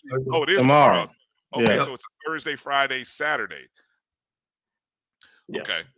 All right. So I didn't know that. I was a day off. See, I'd have messed up. All right. So you got the mound tomorrow for game 1, and then the ceremonies are. Did you mention it was Saturday, right? Saturday, yes. Okay. So we need Rattler Nation to show up, to be there, be loud, because this is a big series. I mean, I think most of the seeds, at least for the East, are locked in. I don't know. Maybe there's a shot for us to get a 2. I don't know. But we're either going to be a 2 or 3 East going in. But it'd be a good feeling to go in and win this series against Alabama State. So, we want to wish you much success tomorrow, this weekend. And thank you, man. You've been a heck of a pitcher to watch this year. And I'm looking forward to watching you up in Atlanta. And so I want to give you the last word. Any shout outs, anything you want to say, any social media stuff you want to plug, I'm going to give you the last word. Hey, I just appreciate y'all letting me come on here. Man, you're too humble, Hunter. You're too humble, man. I love it. You baseball guys are too humble. But no, man, hey, thank you. You guys make sure to find Hunter on social media. He's not hard to find. Just make sure to follow. And more importantly, get out to the field tomorrow. What time is the game, Kelvin? Is it a 5 o'clock? 5. Yeah. Yep. 5 o'clock. It should be a beautiful sunset, beautiful weather, hopefully in Tallahassee. You guys who are there, make sure you show up, support Hunter, support the guys this weekend. I got a good feeling about us against Alabama State this weekend. So, hey, Hunter, thank you for your time, and good luck this weekend, and we'll see you up in Atlanta, all right? Absolutely. And congratulations on graduating. Yes, sir. Yes, sir. Congratulations, most importantly. All right. Yeah. Hey, we're going to take a short break, come back, and finish up with with some more stuff, talk a little bit this and that, FAMU athletics related stuff on the other side. You're watching the O&G StrikeZone. We'll be back in just a moment. Supermarket sushi, really? No. Wait, Troy, you work here? I'm never not working. Like Head & Shoulders Scalp Shield technology, up to 100% dandruff protection, even between washes. Never not working, huh? Oh, Troy, you're such a good teacher. Yeah, I know. Never not working. Never not working. Never, ever not working. Are you serious? Never not working. Dandruff protection that's never not working. Head & Shoulders Scalp Shield technology. It's never too early to plant the seed, to share the tradition, and instill a sense of pride in your HBCU with your little ones. HBCU Pride and Joy Children's Boutique helps you share your school spirit with a wide selection of adorable kids apparel and accessories officially licensed from your favorite HBCU. Visit hbcupridejoy.com and follow us on all social media at HBCU Pride Joy on Facebook and Twitter. this is Brian Fulford. AD Drew and I are co-hosts of the BCSN Sports Wrap. We talk about all things related to HBCU athletics. From the games, teams, coaches, and fan interest stories, we cover it all. You can find our shows on Facebook at BCSN Sports Wrap, YouTube at MyJBN Online, and everywhere you listen to podcasts like Anchor, Spotify, Google, and Apple Podcasts. You can also find the show on the Jericho Broadcast Network's app. Make sure to download. We look forward to you joining the conversation and being a part of the show. When you're looking for the latest information on Southern University sports, the Southwestern Athletic Conference, and HBCU athletics, there's only one place to go. Tune in to the Carlos Brown Show, exclusively on the Black College Sports Network.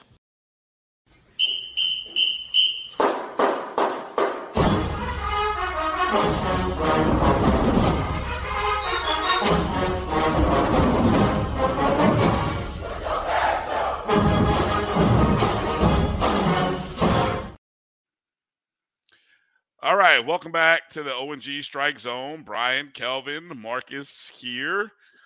Want to thank Hunter for joining us.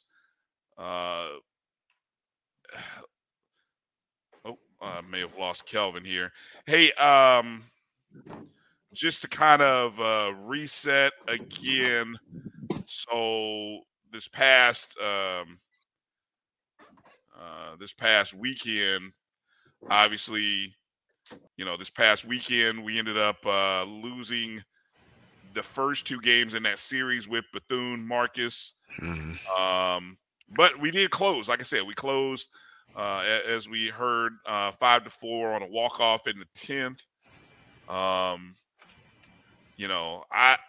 It ended a streak. I think, what were we? We had lost something like we had lost something like 8 of 9 going into, I feel like, either that series or that last game. What was it? What was that number? We were on a sort of a horrible streak there. Yeah, we had got swept by Alabama State. We lost 2 out of 3 to Bethune, and we lost 2 out of 3, I believe, to Jackson State. Yeah, we hadn't won a series in a while. Right. And it's interesting, and when you look at the SWAC standings, the fact that we are where we are. I mean, we really I'm gonna pull up the SWAC baseball standings here, where we're kind of sitting right now tied for, well, not tied for third. We are sitting in third. In the SWAC East? Yeah, in the SWAC East at 17-10. Bethune is 18-8. I mean, Bethune would have to get swept this weekend. We would have to sort of really benefit from Alabama State either resting guys or just, I mean, Alabama State's won 10 games in a row. That's the challenge this weekend. They've won 10 games in a row. So that's the hot team coming in. And Fuego. Yeah, definitely. 37-15 overall. And so we just got to play well. I mean, we got to play mistake-free. I think the one thing I will say, guys, is I think our bats are good. We just have to be able to the pitchers are really gonna have to do a great job. I mean, guys outside of Hunter are really gonna have to come with it. He mentioned that guys this year really want the ball.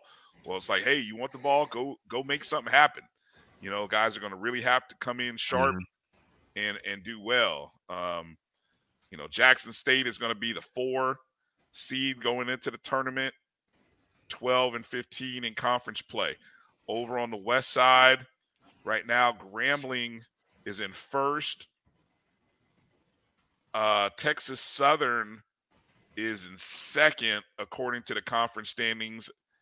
Southern is third. Prairie View is fourth. So I think the teams are set in terms of who's going to be in it.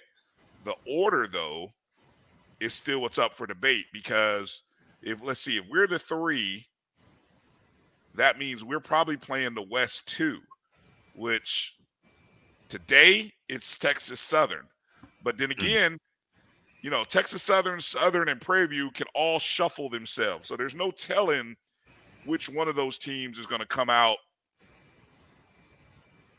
on top there. Mm-hmm. Yeah. And then so there's that. So the series this weekend, Alabama State is at home. You guys make sure to show up for that in Tallahassee. And then it's Atlanta. Show of hands. Who's coming to Atlanta to watch the SWAC baseball tournament? Labor Day going to Atlanta into Labor Day weekend. Memorial Day. Memorial weekend. Excuse me. I always get that messed up. I don't know why. Who's going to Atlanta? Anybody in the chat? So you going to Atlanta for the SWAC tournament? Kelvin, you come up to Atlanta? What's the vibe like in Tallahassee? Are people excited about going to Atlanta? To be honest, I don't know how many people are aware that is moved there, but I know for me personally, that's both my anniversary as well as my youngest daughter birthday. So we already have some plans as well. You busy. You busy. You busy on two fronts. So yeah, you're not gonna be there unless the whole family's going to Atlanta or wants to be in Atlanta. I'm headed the opposite way. I'm headed down there with old. I'm headed down there with old girl. Yeah, see, I almost said something. Yeah. Yeah. So the SWAC baseball tournament is in Atlanta. Did you all know that? I see Dina Holland said, yeah, she'll be there.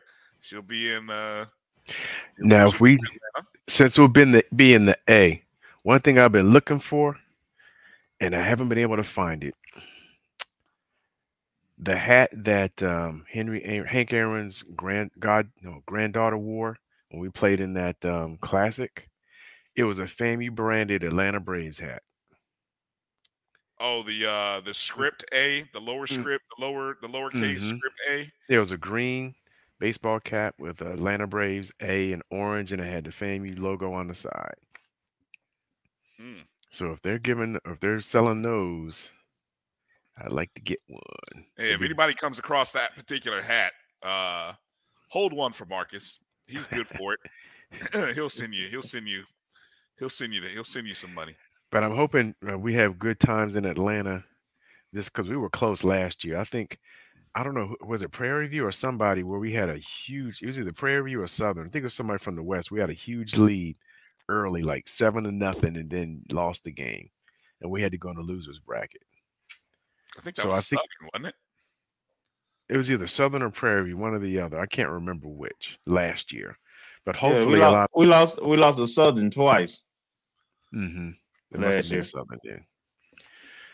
So hopefully the lessons learned that the hitting will come through, and it seems like the hitting's a lot better this year than it was last year. But I was surprised at how well we were hitting the ball last year in the tournament. But this year seems like we're just like a lot more consistent with the bats. Yes, I agree. I think the hitting is much improved from a year ago. But man, look, in this tournament, these pitching and defense. It's all pitching and defense. Pitching and defense. We cannot have the errors. You cannot give extra outs. That comeback you was talking about last year, a lot of that came into play. Extra outs on routine plays, and then pitching not being able to hold the fort down and get outs when we needed to get out of a big inning. So it's going to come down to that. So that teams can hit. Do we know if we're going to have the same broadcast team? Yes. Matter of fact, I did have a conversation with what don't you like about the broadcast team? Charles Edmond is he's a radio. There's a little bit of. He talking about Homer. Oh, you talking about Roger Kedar? Well, look, that's a Hall of Famer. You look, if we end up playing Southern, he's still a Homer. Just expect Roger Kedar to be talking Southern up the whole game. Yeah. So just expect that. Now, if we don't play Southern, hey, then you're gonna get Objective analysis. objective analysis Mhm. from Coach Kadar. But if we end up playing Southern, just go ahead and just know what's coming and just deal with it. That's just that man's a Southern legend. So it's Yeah. just gonna be what it's gonna be. Yeah, But that's true. yeah. Starting on Wednesday, May 24th, next Wednesday. Yeah, next Wednesday. That will be the start of the SWAC tournament in Atlanta, Georgia. Do we like that? Do we like the moving to Atlanta, or will we rather have on campus or something? Okay. The game's gonna be played at Georgia Tech Stadium in Atlanta on the campus of Georgia Tech. I don't know if from what SWAC people have told me, the SWAC tournament when it was in Baton Rouge played at Southern Stadium. That was a good experience. That in terms of campus ball fields that could support a conference tournament and still give you all the amenities and the surroundings and the settings. A lot of people rave about Baton Rouge. I don't know who else has a stadium that would support not only from a stadium view, like now I think Daytona Beach is interesting. I have not been to the ballpark. I have. Jagger Robinson Stadium is a semi-pro stadium, so okay. So I mean, where they play. What do you think about? What do you with, think about with that turf field? With turf field, it's first of all, it's right there, near the water, beautiful view. Lots of hotels. Absolutely. So that would be an awesome spot for it. Absolutely. And I've not been to Alabama State Stadium, but I hear it's nice. But I don't know how. I don't know. Do you really want to spend that week in Montgomery? Sorry, Montgomery. I just going. I've got my choice between Daytona Beach, Baton Rouge, and Atlanta. I take those three over Montgomery. That's just me. Yeah. Yeah, but is it that really well attended in the first place, right? Is it really about generating revenue off of ticket sales? I mean, I'd be interested to hear the MEAC commissioner come in and kind of talk about the championship, particularly in baseball, since it is a very competitive sport in the SWAC. What is the goal and the plan of the baseball tournament? I mean, obviously they moved to Atlanta for a reason. We're gonna have to make that happen. From what I've been told, the city of Atlanta wanted this tournament. The city of Atlanta wanted the SWAC tournament, which is why it's there. Okay.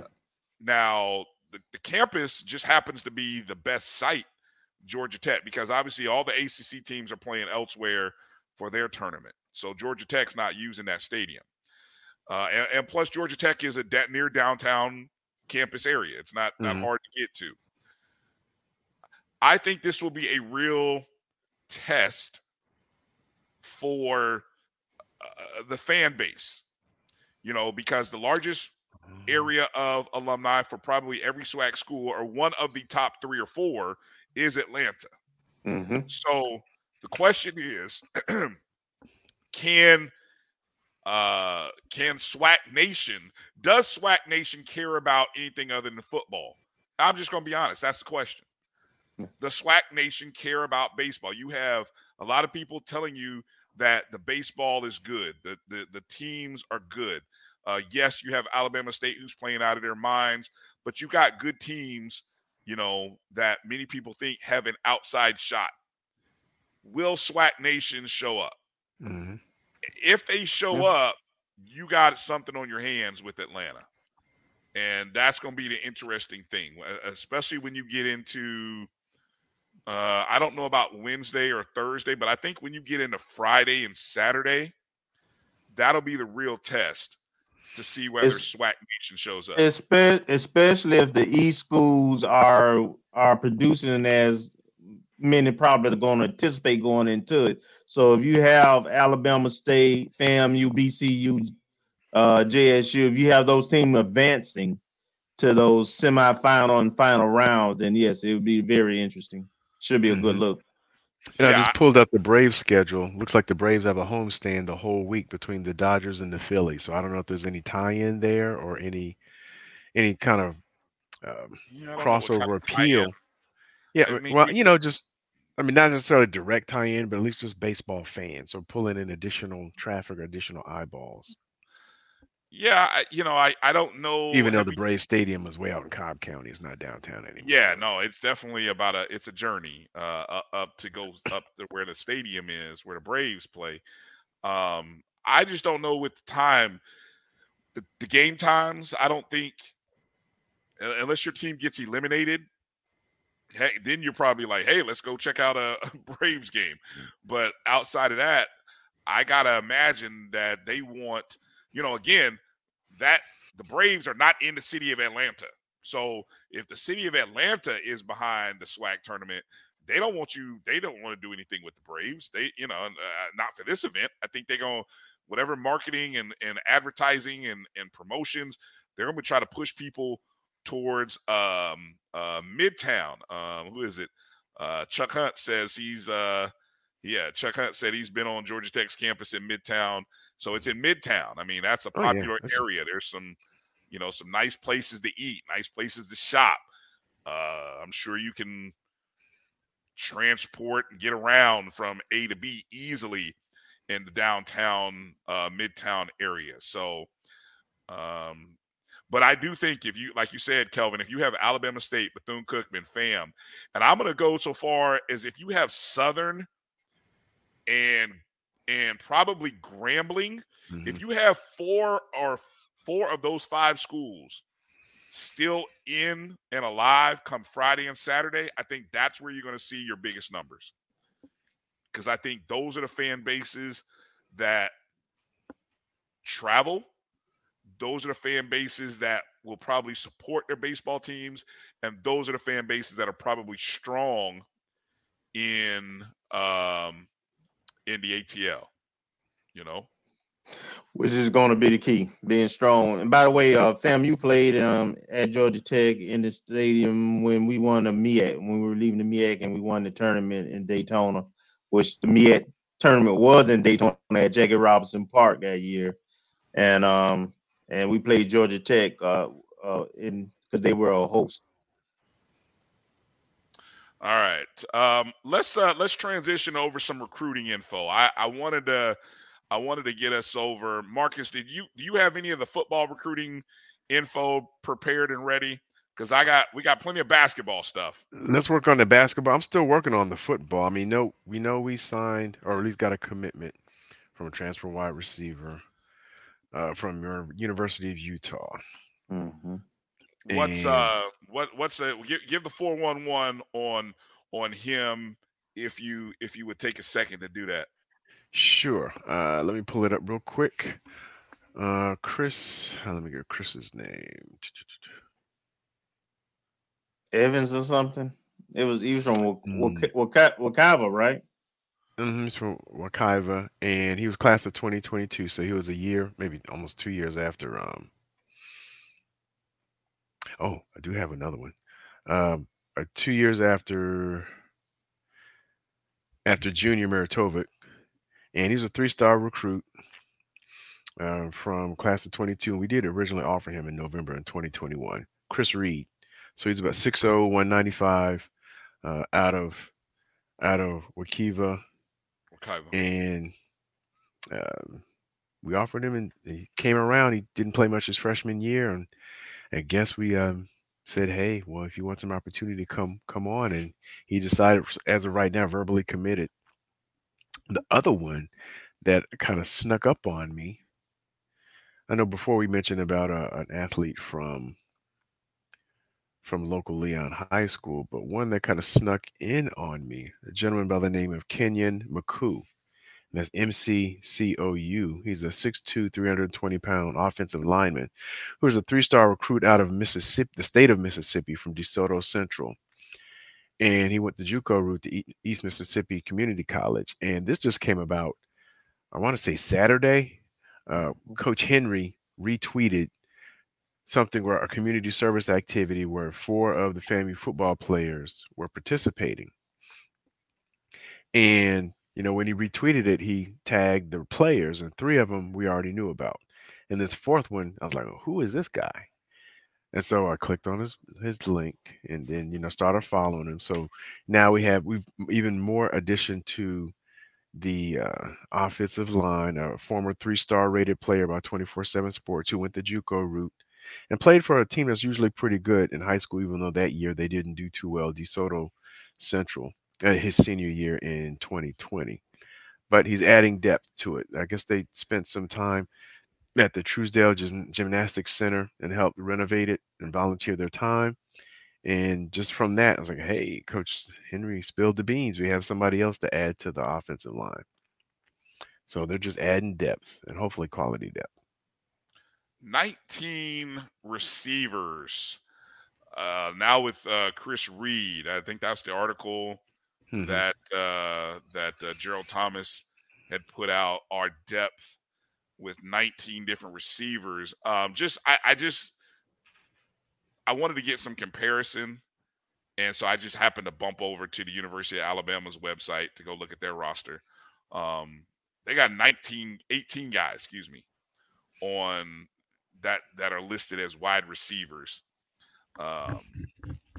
And so I don't know. I just feel like I don't think we've had that kind of depth in the receiving room in, I don't want to say forever, but I mean, that's quite a lot of guys. And it'll be interesting to kind of see who comes out of that. You know what I'm saying? Who become the top 5 to 6 guys? Because after the top 6, then it becomes injuries and performance that starts separating guys, right? I mean, this just, my thoughts. You guys have any thoughts? Yeah, it's a long season. I also add that if you add the tight ends to the receiving group, you're going to have about 6 guys minimum that are going to, this is their last year. So picking up the receivers who have 4 years left allows you to have some continuity moving forward. Also, the kind of bridge that gap between losing so many guys at one time, because we're going to lose a lot out of that group after this season. Yeah, we are. I mean, we're losing at least 2 tight ends, maybe 3. And think of the receivers that we're going to lose. We're going to lose K-Dot, Manigo, Pruitt. We're going to use Jeremiah Pruitt. We're going to use Kamara.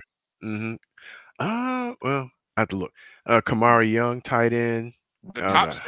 If the guys that we're talking about right here, right now, who we probably anticipate being the top 6, at least 5 of them are gone after this year. At least 5.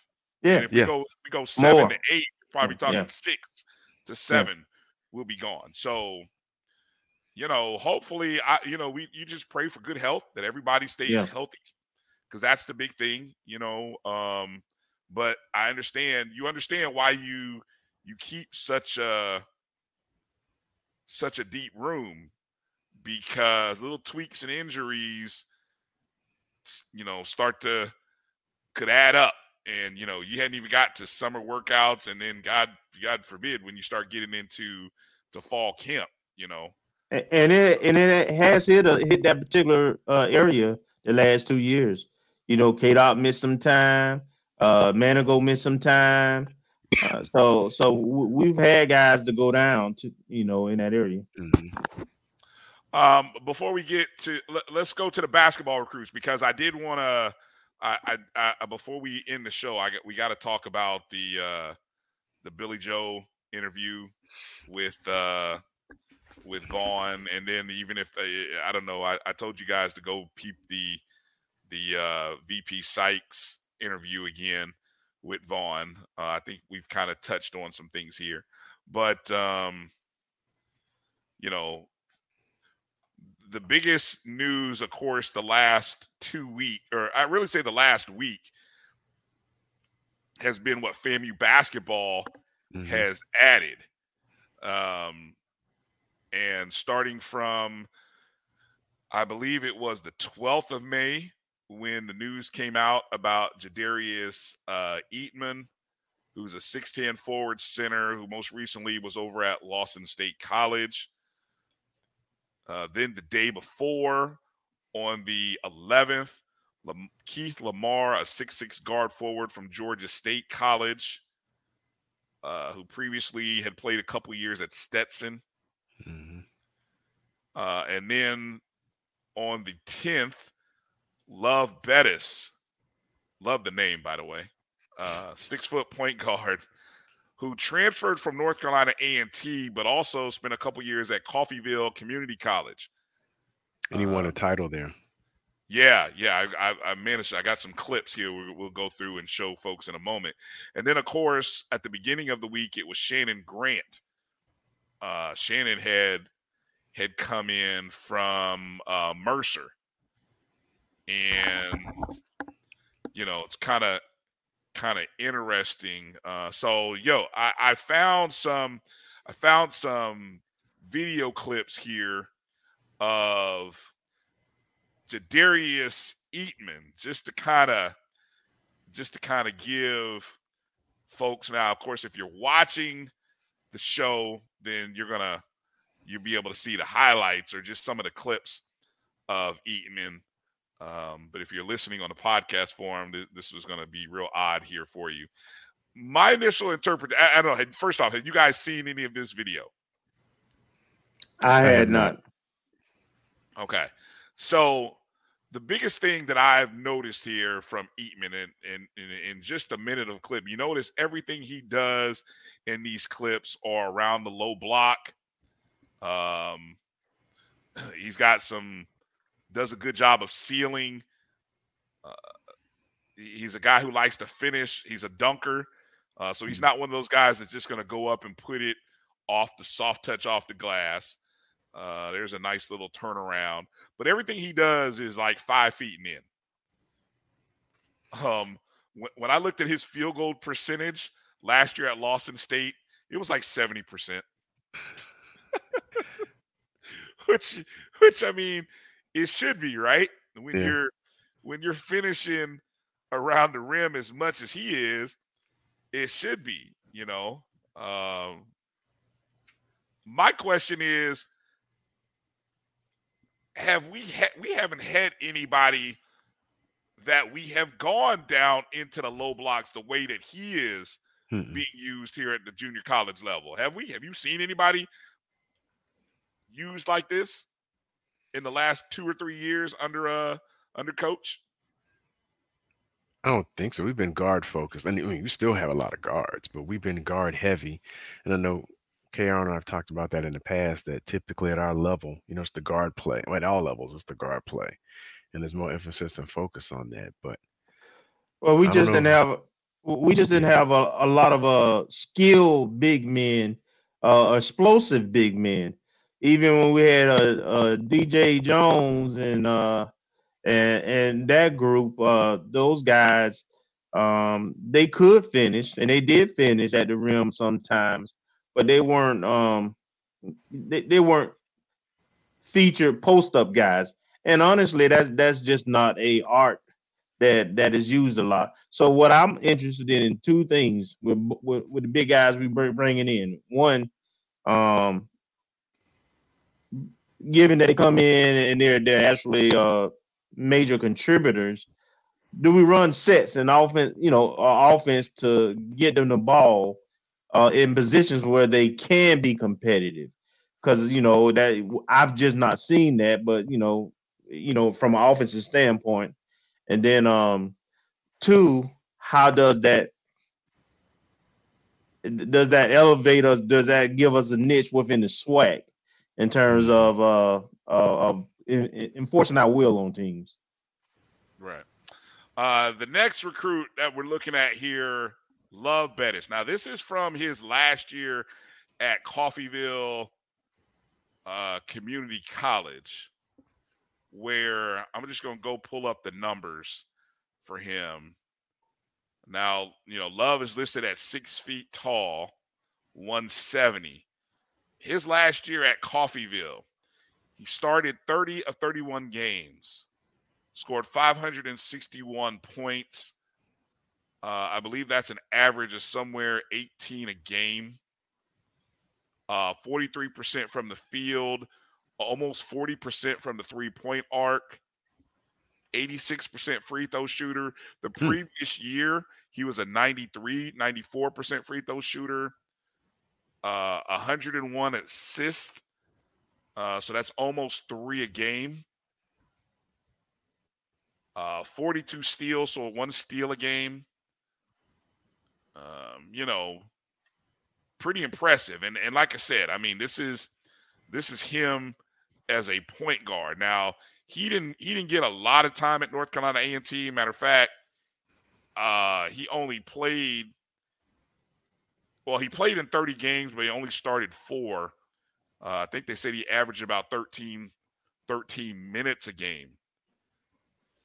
So I just don't, and again, his 3-point percentage, he was a 40% 3-point shooter for A&T. That's about the highlight of what he did for them is his 3-point shooting. And there you can see it right there. I mean, the kid can stroke it. So I'm really excited about a point guard like this coming into the program. Your guys' thoughts as you watch this for the first time, I'm assuming? Well, it'll be good. It'll be interesting to see how everything meshes because we've lost 3, 4 or 5 players. Our top 3 players, right?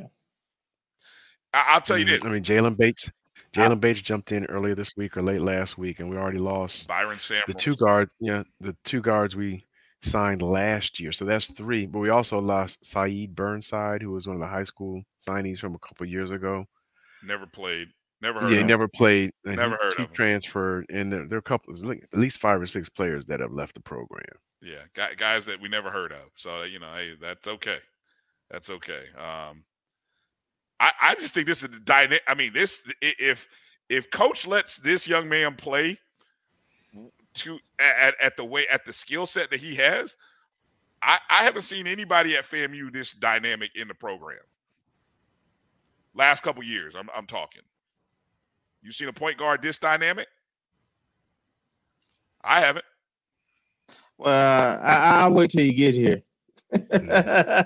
Oh, now you say that. One thing Coach did say that he was going to bring in transfers and junior college guys because he wanted experience and he wants the coach. He wants guys that can take hard coaching because he is a old school coach who going to be responsive to that type of coaching.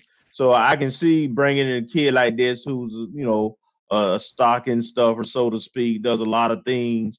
So it makes sense in terms of what he's looking for. But at the end of the day, we got to be better. So I'll wait judgment until they come together and we have some film. I'm going to talk about style of play, and I don't know, maybe coaches, his style of play is going to improve a little, because I think it could with this type of young man.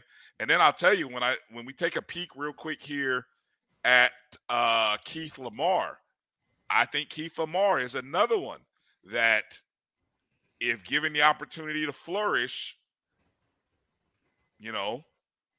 could look pretty good. Let's go to Keith Lamar. Here's some video clips of Keith Lamar right here. Now, Keith Lamar is a 6'6" guard forward, definitely a high riser. Went to Georgia State College, which that junior college program in Georgia. South Georgia State College. Is it South? Okay, South Georgia State. Okay, thank you. Yeah, they are one of the winningest JUCOs in the state of Georgia over the last 4 years. I think they tout themselves as having won something like 90 something games over the past 4 years, which is the most. But he played a couple of years at Stetson University, coming out of Stockbridge, Georgia, where he went to Eagles Landing High School. Yeah. Eagles Landing, I was looking at their max prep. These last couple of years, I mean, they won like 20 plus games since he was a senior. His senior year, they were like 25-4, somewhere in that range. And then in these last few years, so they have a program. I'd have to see if they won a state title in that time frame. But I mean, they've had some quality teams and quality talent for Class 5A in the state of Georgia. Yeah. Now, when you look at the stats for this young man, didn't get a lot of playing time his freshman and sophomore year at Stetson. At South Georgia State, he started 25 of the 34 games.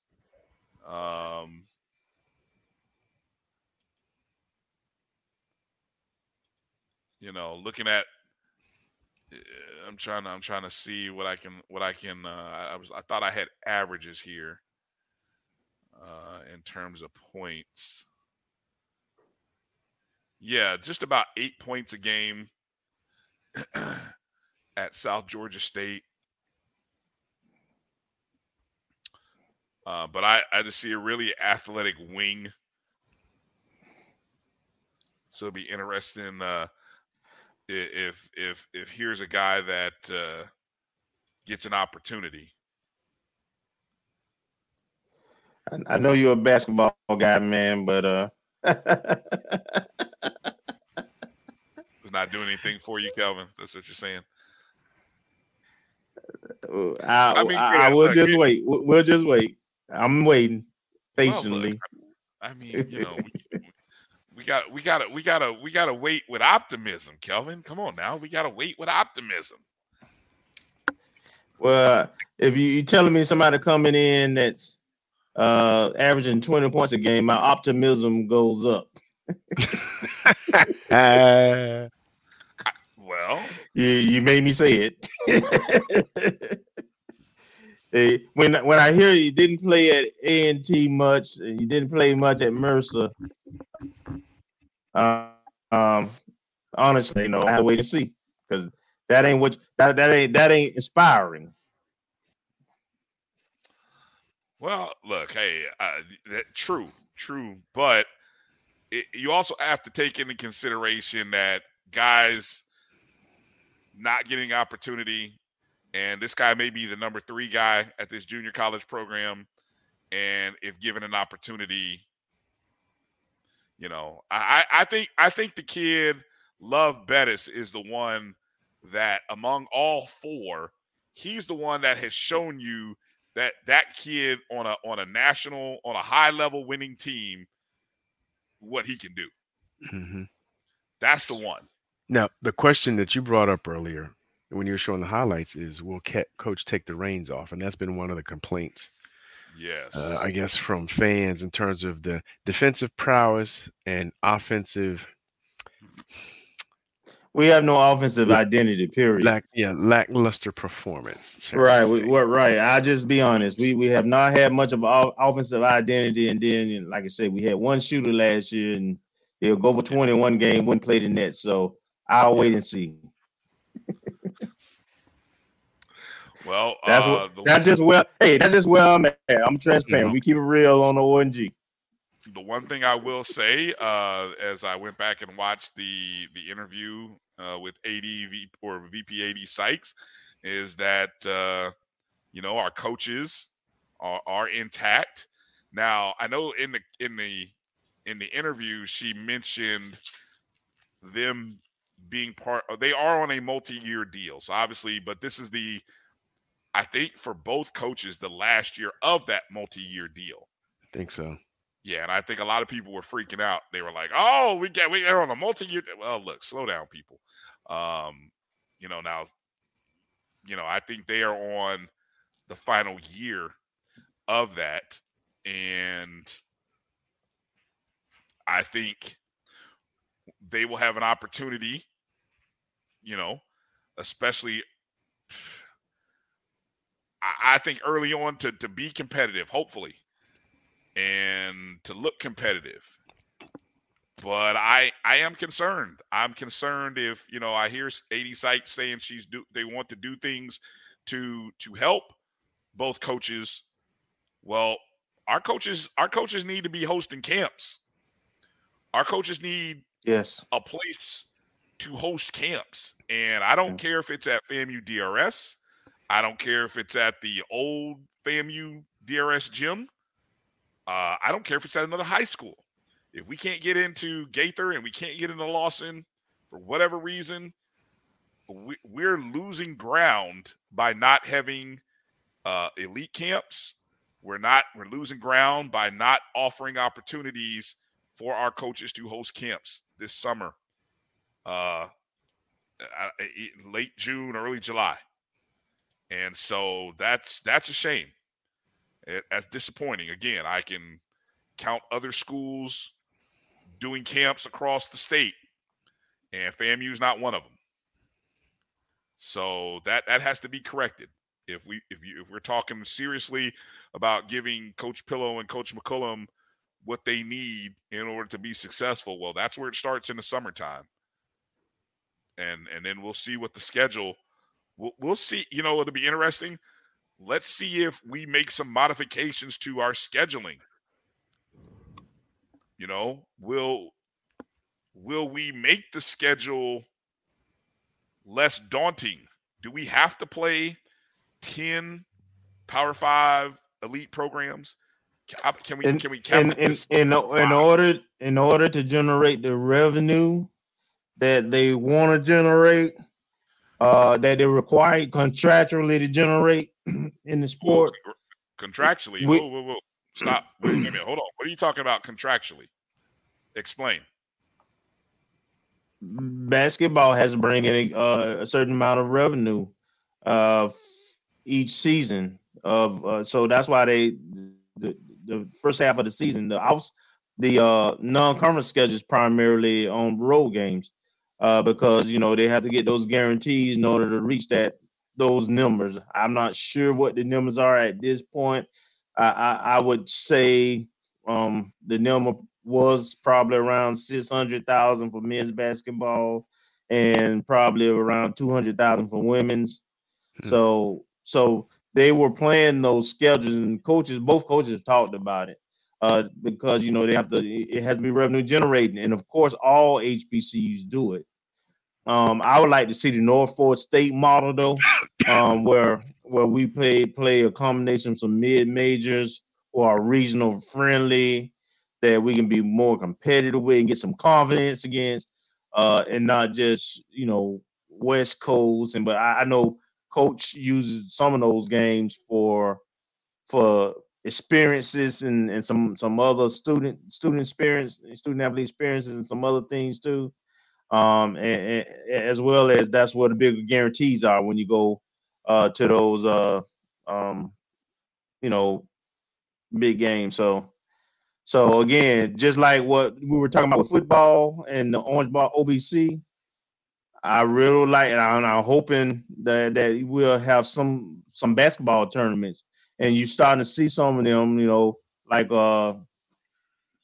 Michael B. Jordan had one that he sponsored, as well as another celebrity. So hopefully we'll get more of those kind of things going, so that our teams don't have to play the beat down games as much also in basketball.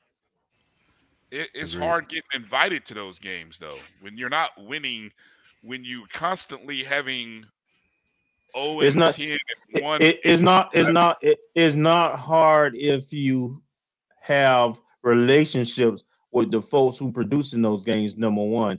And number two, when it does cure a lot.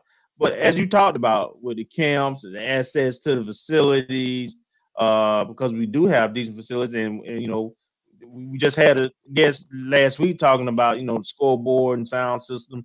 So there's some investments that happened in the spring So there's reason to be optimistic that, like for instance, Gaither Gym will maybe be available more, and so the girls and the guys won't be out of a place as much as they have been in the past. But I'm sure that is something that AD and the new staff team would definitely work toward. Having facilities that Athletic has access to, when they need to have access to as much as they need to. And so with that, I hope they're looking at it at a athletic only type facility for basketball. All right. Well, I think we ought to hold on to our review of the interview with Coach Joe. Yeah. For next week, we'll talk about that. That there's so many open-ended questions that I still have after watching that. So I'm going to go back and watch for a third time and write down some thoughts, because even after the second time, I was like, I love it. I said, well, why was, and so we just got to. I love it. Chance to watch. Maybe Coach, we'll bring coach is a truth teller, and he put it out there.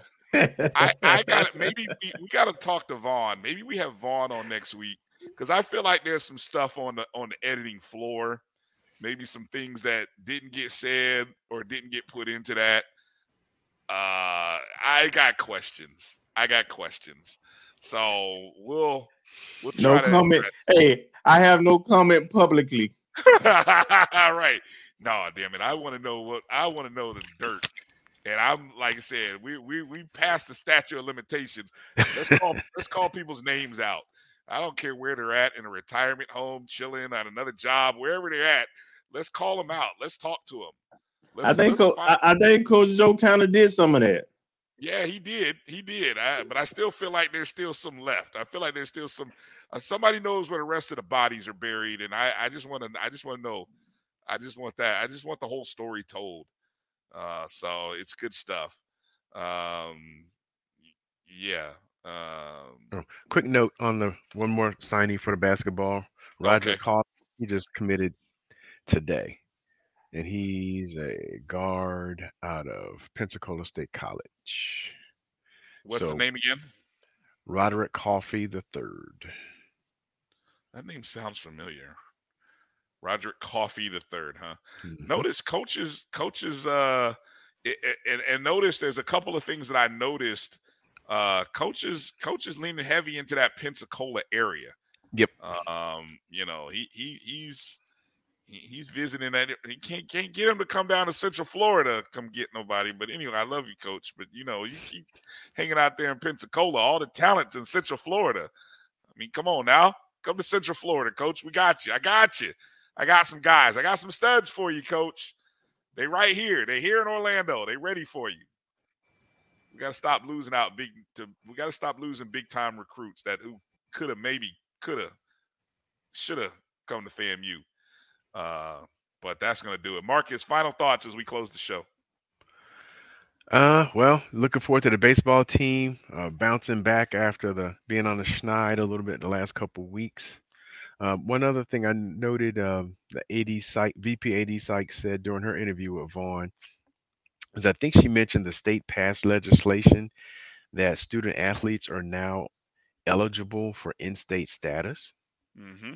Yep. So and I don't know what all the requirements are, or if it's automatic or how that works, but that helps to, well, as she said, reinvest in the program or reinvest in athletics, because that the savings, the cost differential between out of state and in-state. So I don't know how all that works. I guess it was a state rule, because it came up from a question from Dwayne Sweet. Yep. When he asked about the state allowing auxiliary funds to be used for athletics, and then she jumped in and mentioned that they also passed a rule about allowing in-state status for student athletes. So hopefully that cost differential will allow reinvestment in the program, almost like some hidden dollars, if you will. So I don't know how Marcus. Yes, sir. I think folks got tired of state titles. I mean, national champions coming out of Alabama and Georgia. while the Florida schools have been pretty much down, and then you had a school like UCF being the top school in the state. So they realized they may have to make some adjustments so that that the state university flagship schools are in a competitive position with their peers. Just like they did with the NIL laws, just how they changed the Yes. NIL laws because they were Yes. losing out. They were losing out. So they realized. So maybe stuff like that ends up benefiting FAMU somehow, some way. Yes. But it was Yes. never it wasn't never an intent for us. You know, we just Oh kind of yes, I agree. Or we're reaping the benefits of somebody else trying to make sure that the Power Five schools are competing with the Georgias and Alabamas. Mm-hmm. But Yeah. we'll hopefully we'll take great advantage of that. Yeah, I know. I keep hearing. I remember several conversations. Coach Shoup talking about that as one of the reasons why a lot of the roster on his baseball team is made up of Florida guys. So Regional recruiting, and I think even Coach McCullum mentioned that as well. I think in previous interviews that he has regional recruiting based on limited recruiting budget. Yeah. So which may or may not increase, but now you have the enticement of being able to offer in-state status or in-state tuition. Yeah. Now, as a former out-of-state student, I wonder how that's going to play over. Because I had to pay out-of-state fees until I became a resident of Florida. So my first 3 years, I paid a lot of money to go to FAMU, and so I'm just kind of curious. Well, it's athletic. It sounds like I hadn't read the rule yet, but it sounds like it's applicable to students who own actual athletic scholarship, which means which is saving the university money, and with these waivers and all this other stuff. They were doing waivers anyway, some waiver differentials and stuff for some of those student athletes that qualified. But this just kind of simplifies it across all sports. Gotcha. Nice. All right, Kelvin, final thoughts. Well, just enjoyed the show. Enjoyed the executive director. Great talking with her, and her transparency is awesome. She's doing a really good job with what she's doing. Thank you, Hunter, for coming on, and I try to at least catch some of the game tomorrow. I got some other things I did. It's high school season, and I've got a nephew and a brother-in-law, and some other folks to catch too. So I'm gonna try to catch some of that. And I got a surprise. I haven't even told y'all guys yet, but I've talked to some former coaching legends and ADs and so forth who've agreed to come on the show.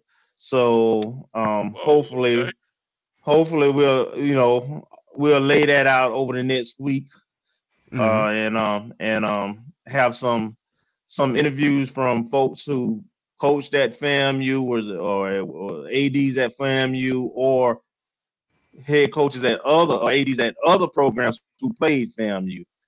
And that I'm sure Riley Nation will be familiar with. All right. Well, hey, look forward to that information. I want to give a shout out to Elora Mason, who works with Miss Kendra Bullock at with the OBC, for helping to put together the interview, and really appreciate her time and efforts, and of course our good friend Angela Suggs for helping, and I know Angela is on the list to come on and talk with us. And again, very excited for what the OBC is doing. And again, I think we are absolutely crazy. I'm going to say it. We are scheduling a home game in 2024, which is great. We want our home games, but we are scheduling a home game instead of taking the benefits of what the OBC is offering us in 2024. Money, staffing doesn't have to work. You don't have to worry about restrooms and concessions. all the amenities that come with being a part of the OBC for a home game against South Carolina State. I hope that game sells out because it needs to even equal what we are missing out on by not going to the Orange Blossom Classic in 2024. Well, I hear what you're saying, but what about the investment we're making this year? You gotta maximize that investment. You can't put all that money in and have that stuff sitting there. Well, not only that, but let me just say this, guys. It's 2023. The conference schedule for next year, 24, hadn't came out, even though we have out of conference games, kind of locked in. There's room to, if our administration choose to, there's some room to still perhaps have the best of both. So I'm sure that they're doing their due diligence now that that team is in place, and they'll make sure that everything makes dollars and cents. And if not, we'll be here to talk about it. You can be optimistic about that, but you can't be optimistic about some basketball videos. I see how you are. No. Not 8 points a game, 6 point a game. You ain't playing at your old school, you gonna come to my school and show out. All right. With that said, thank you. Make sure you're following the O&G StrikeZone on Facebook, Twitter, and Instagram at O&G StrikeZone.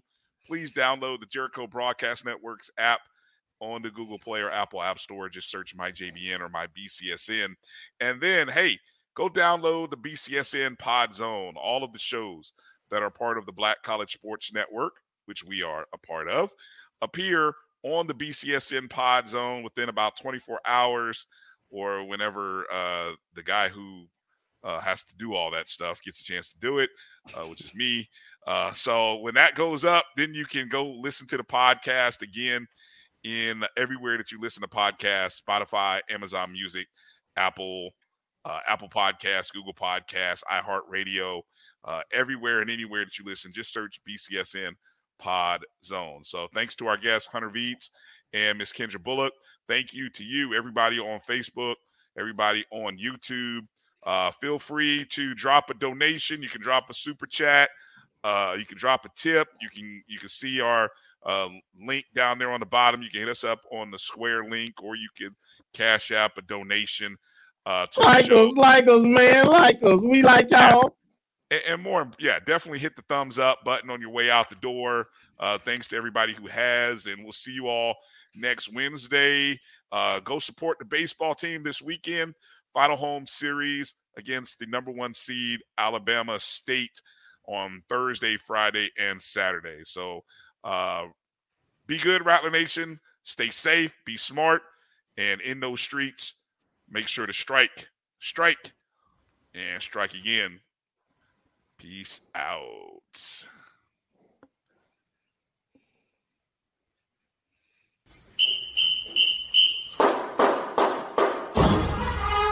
Oh.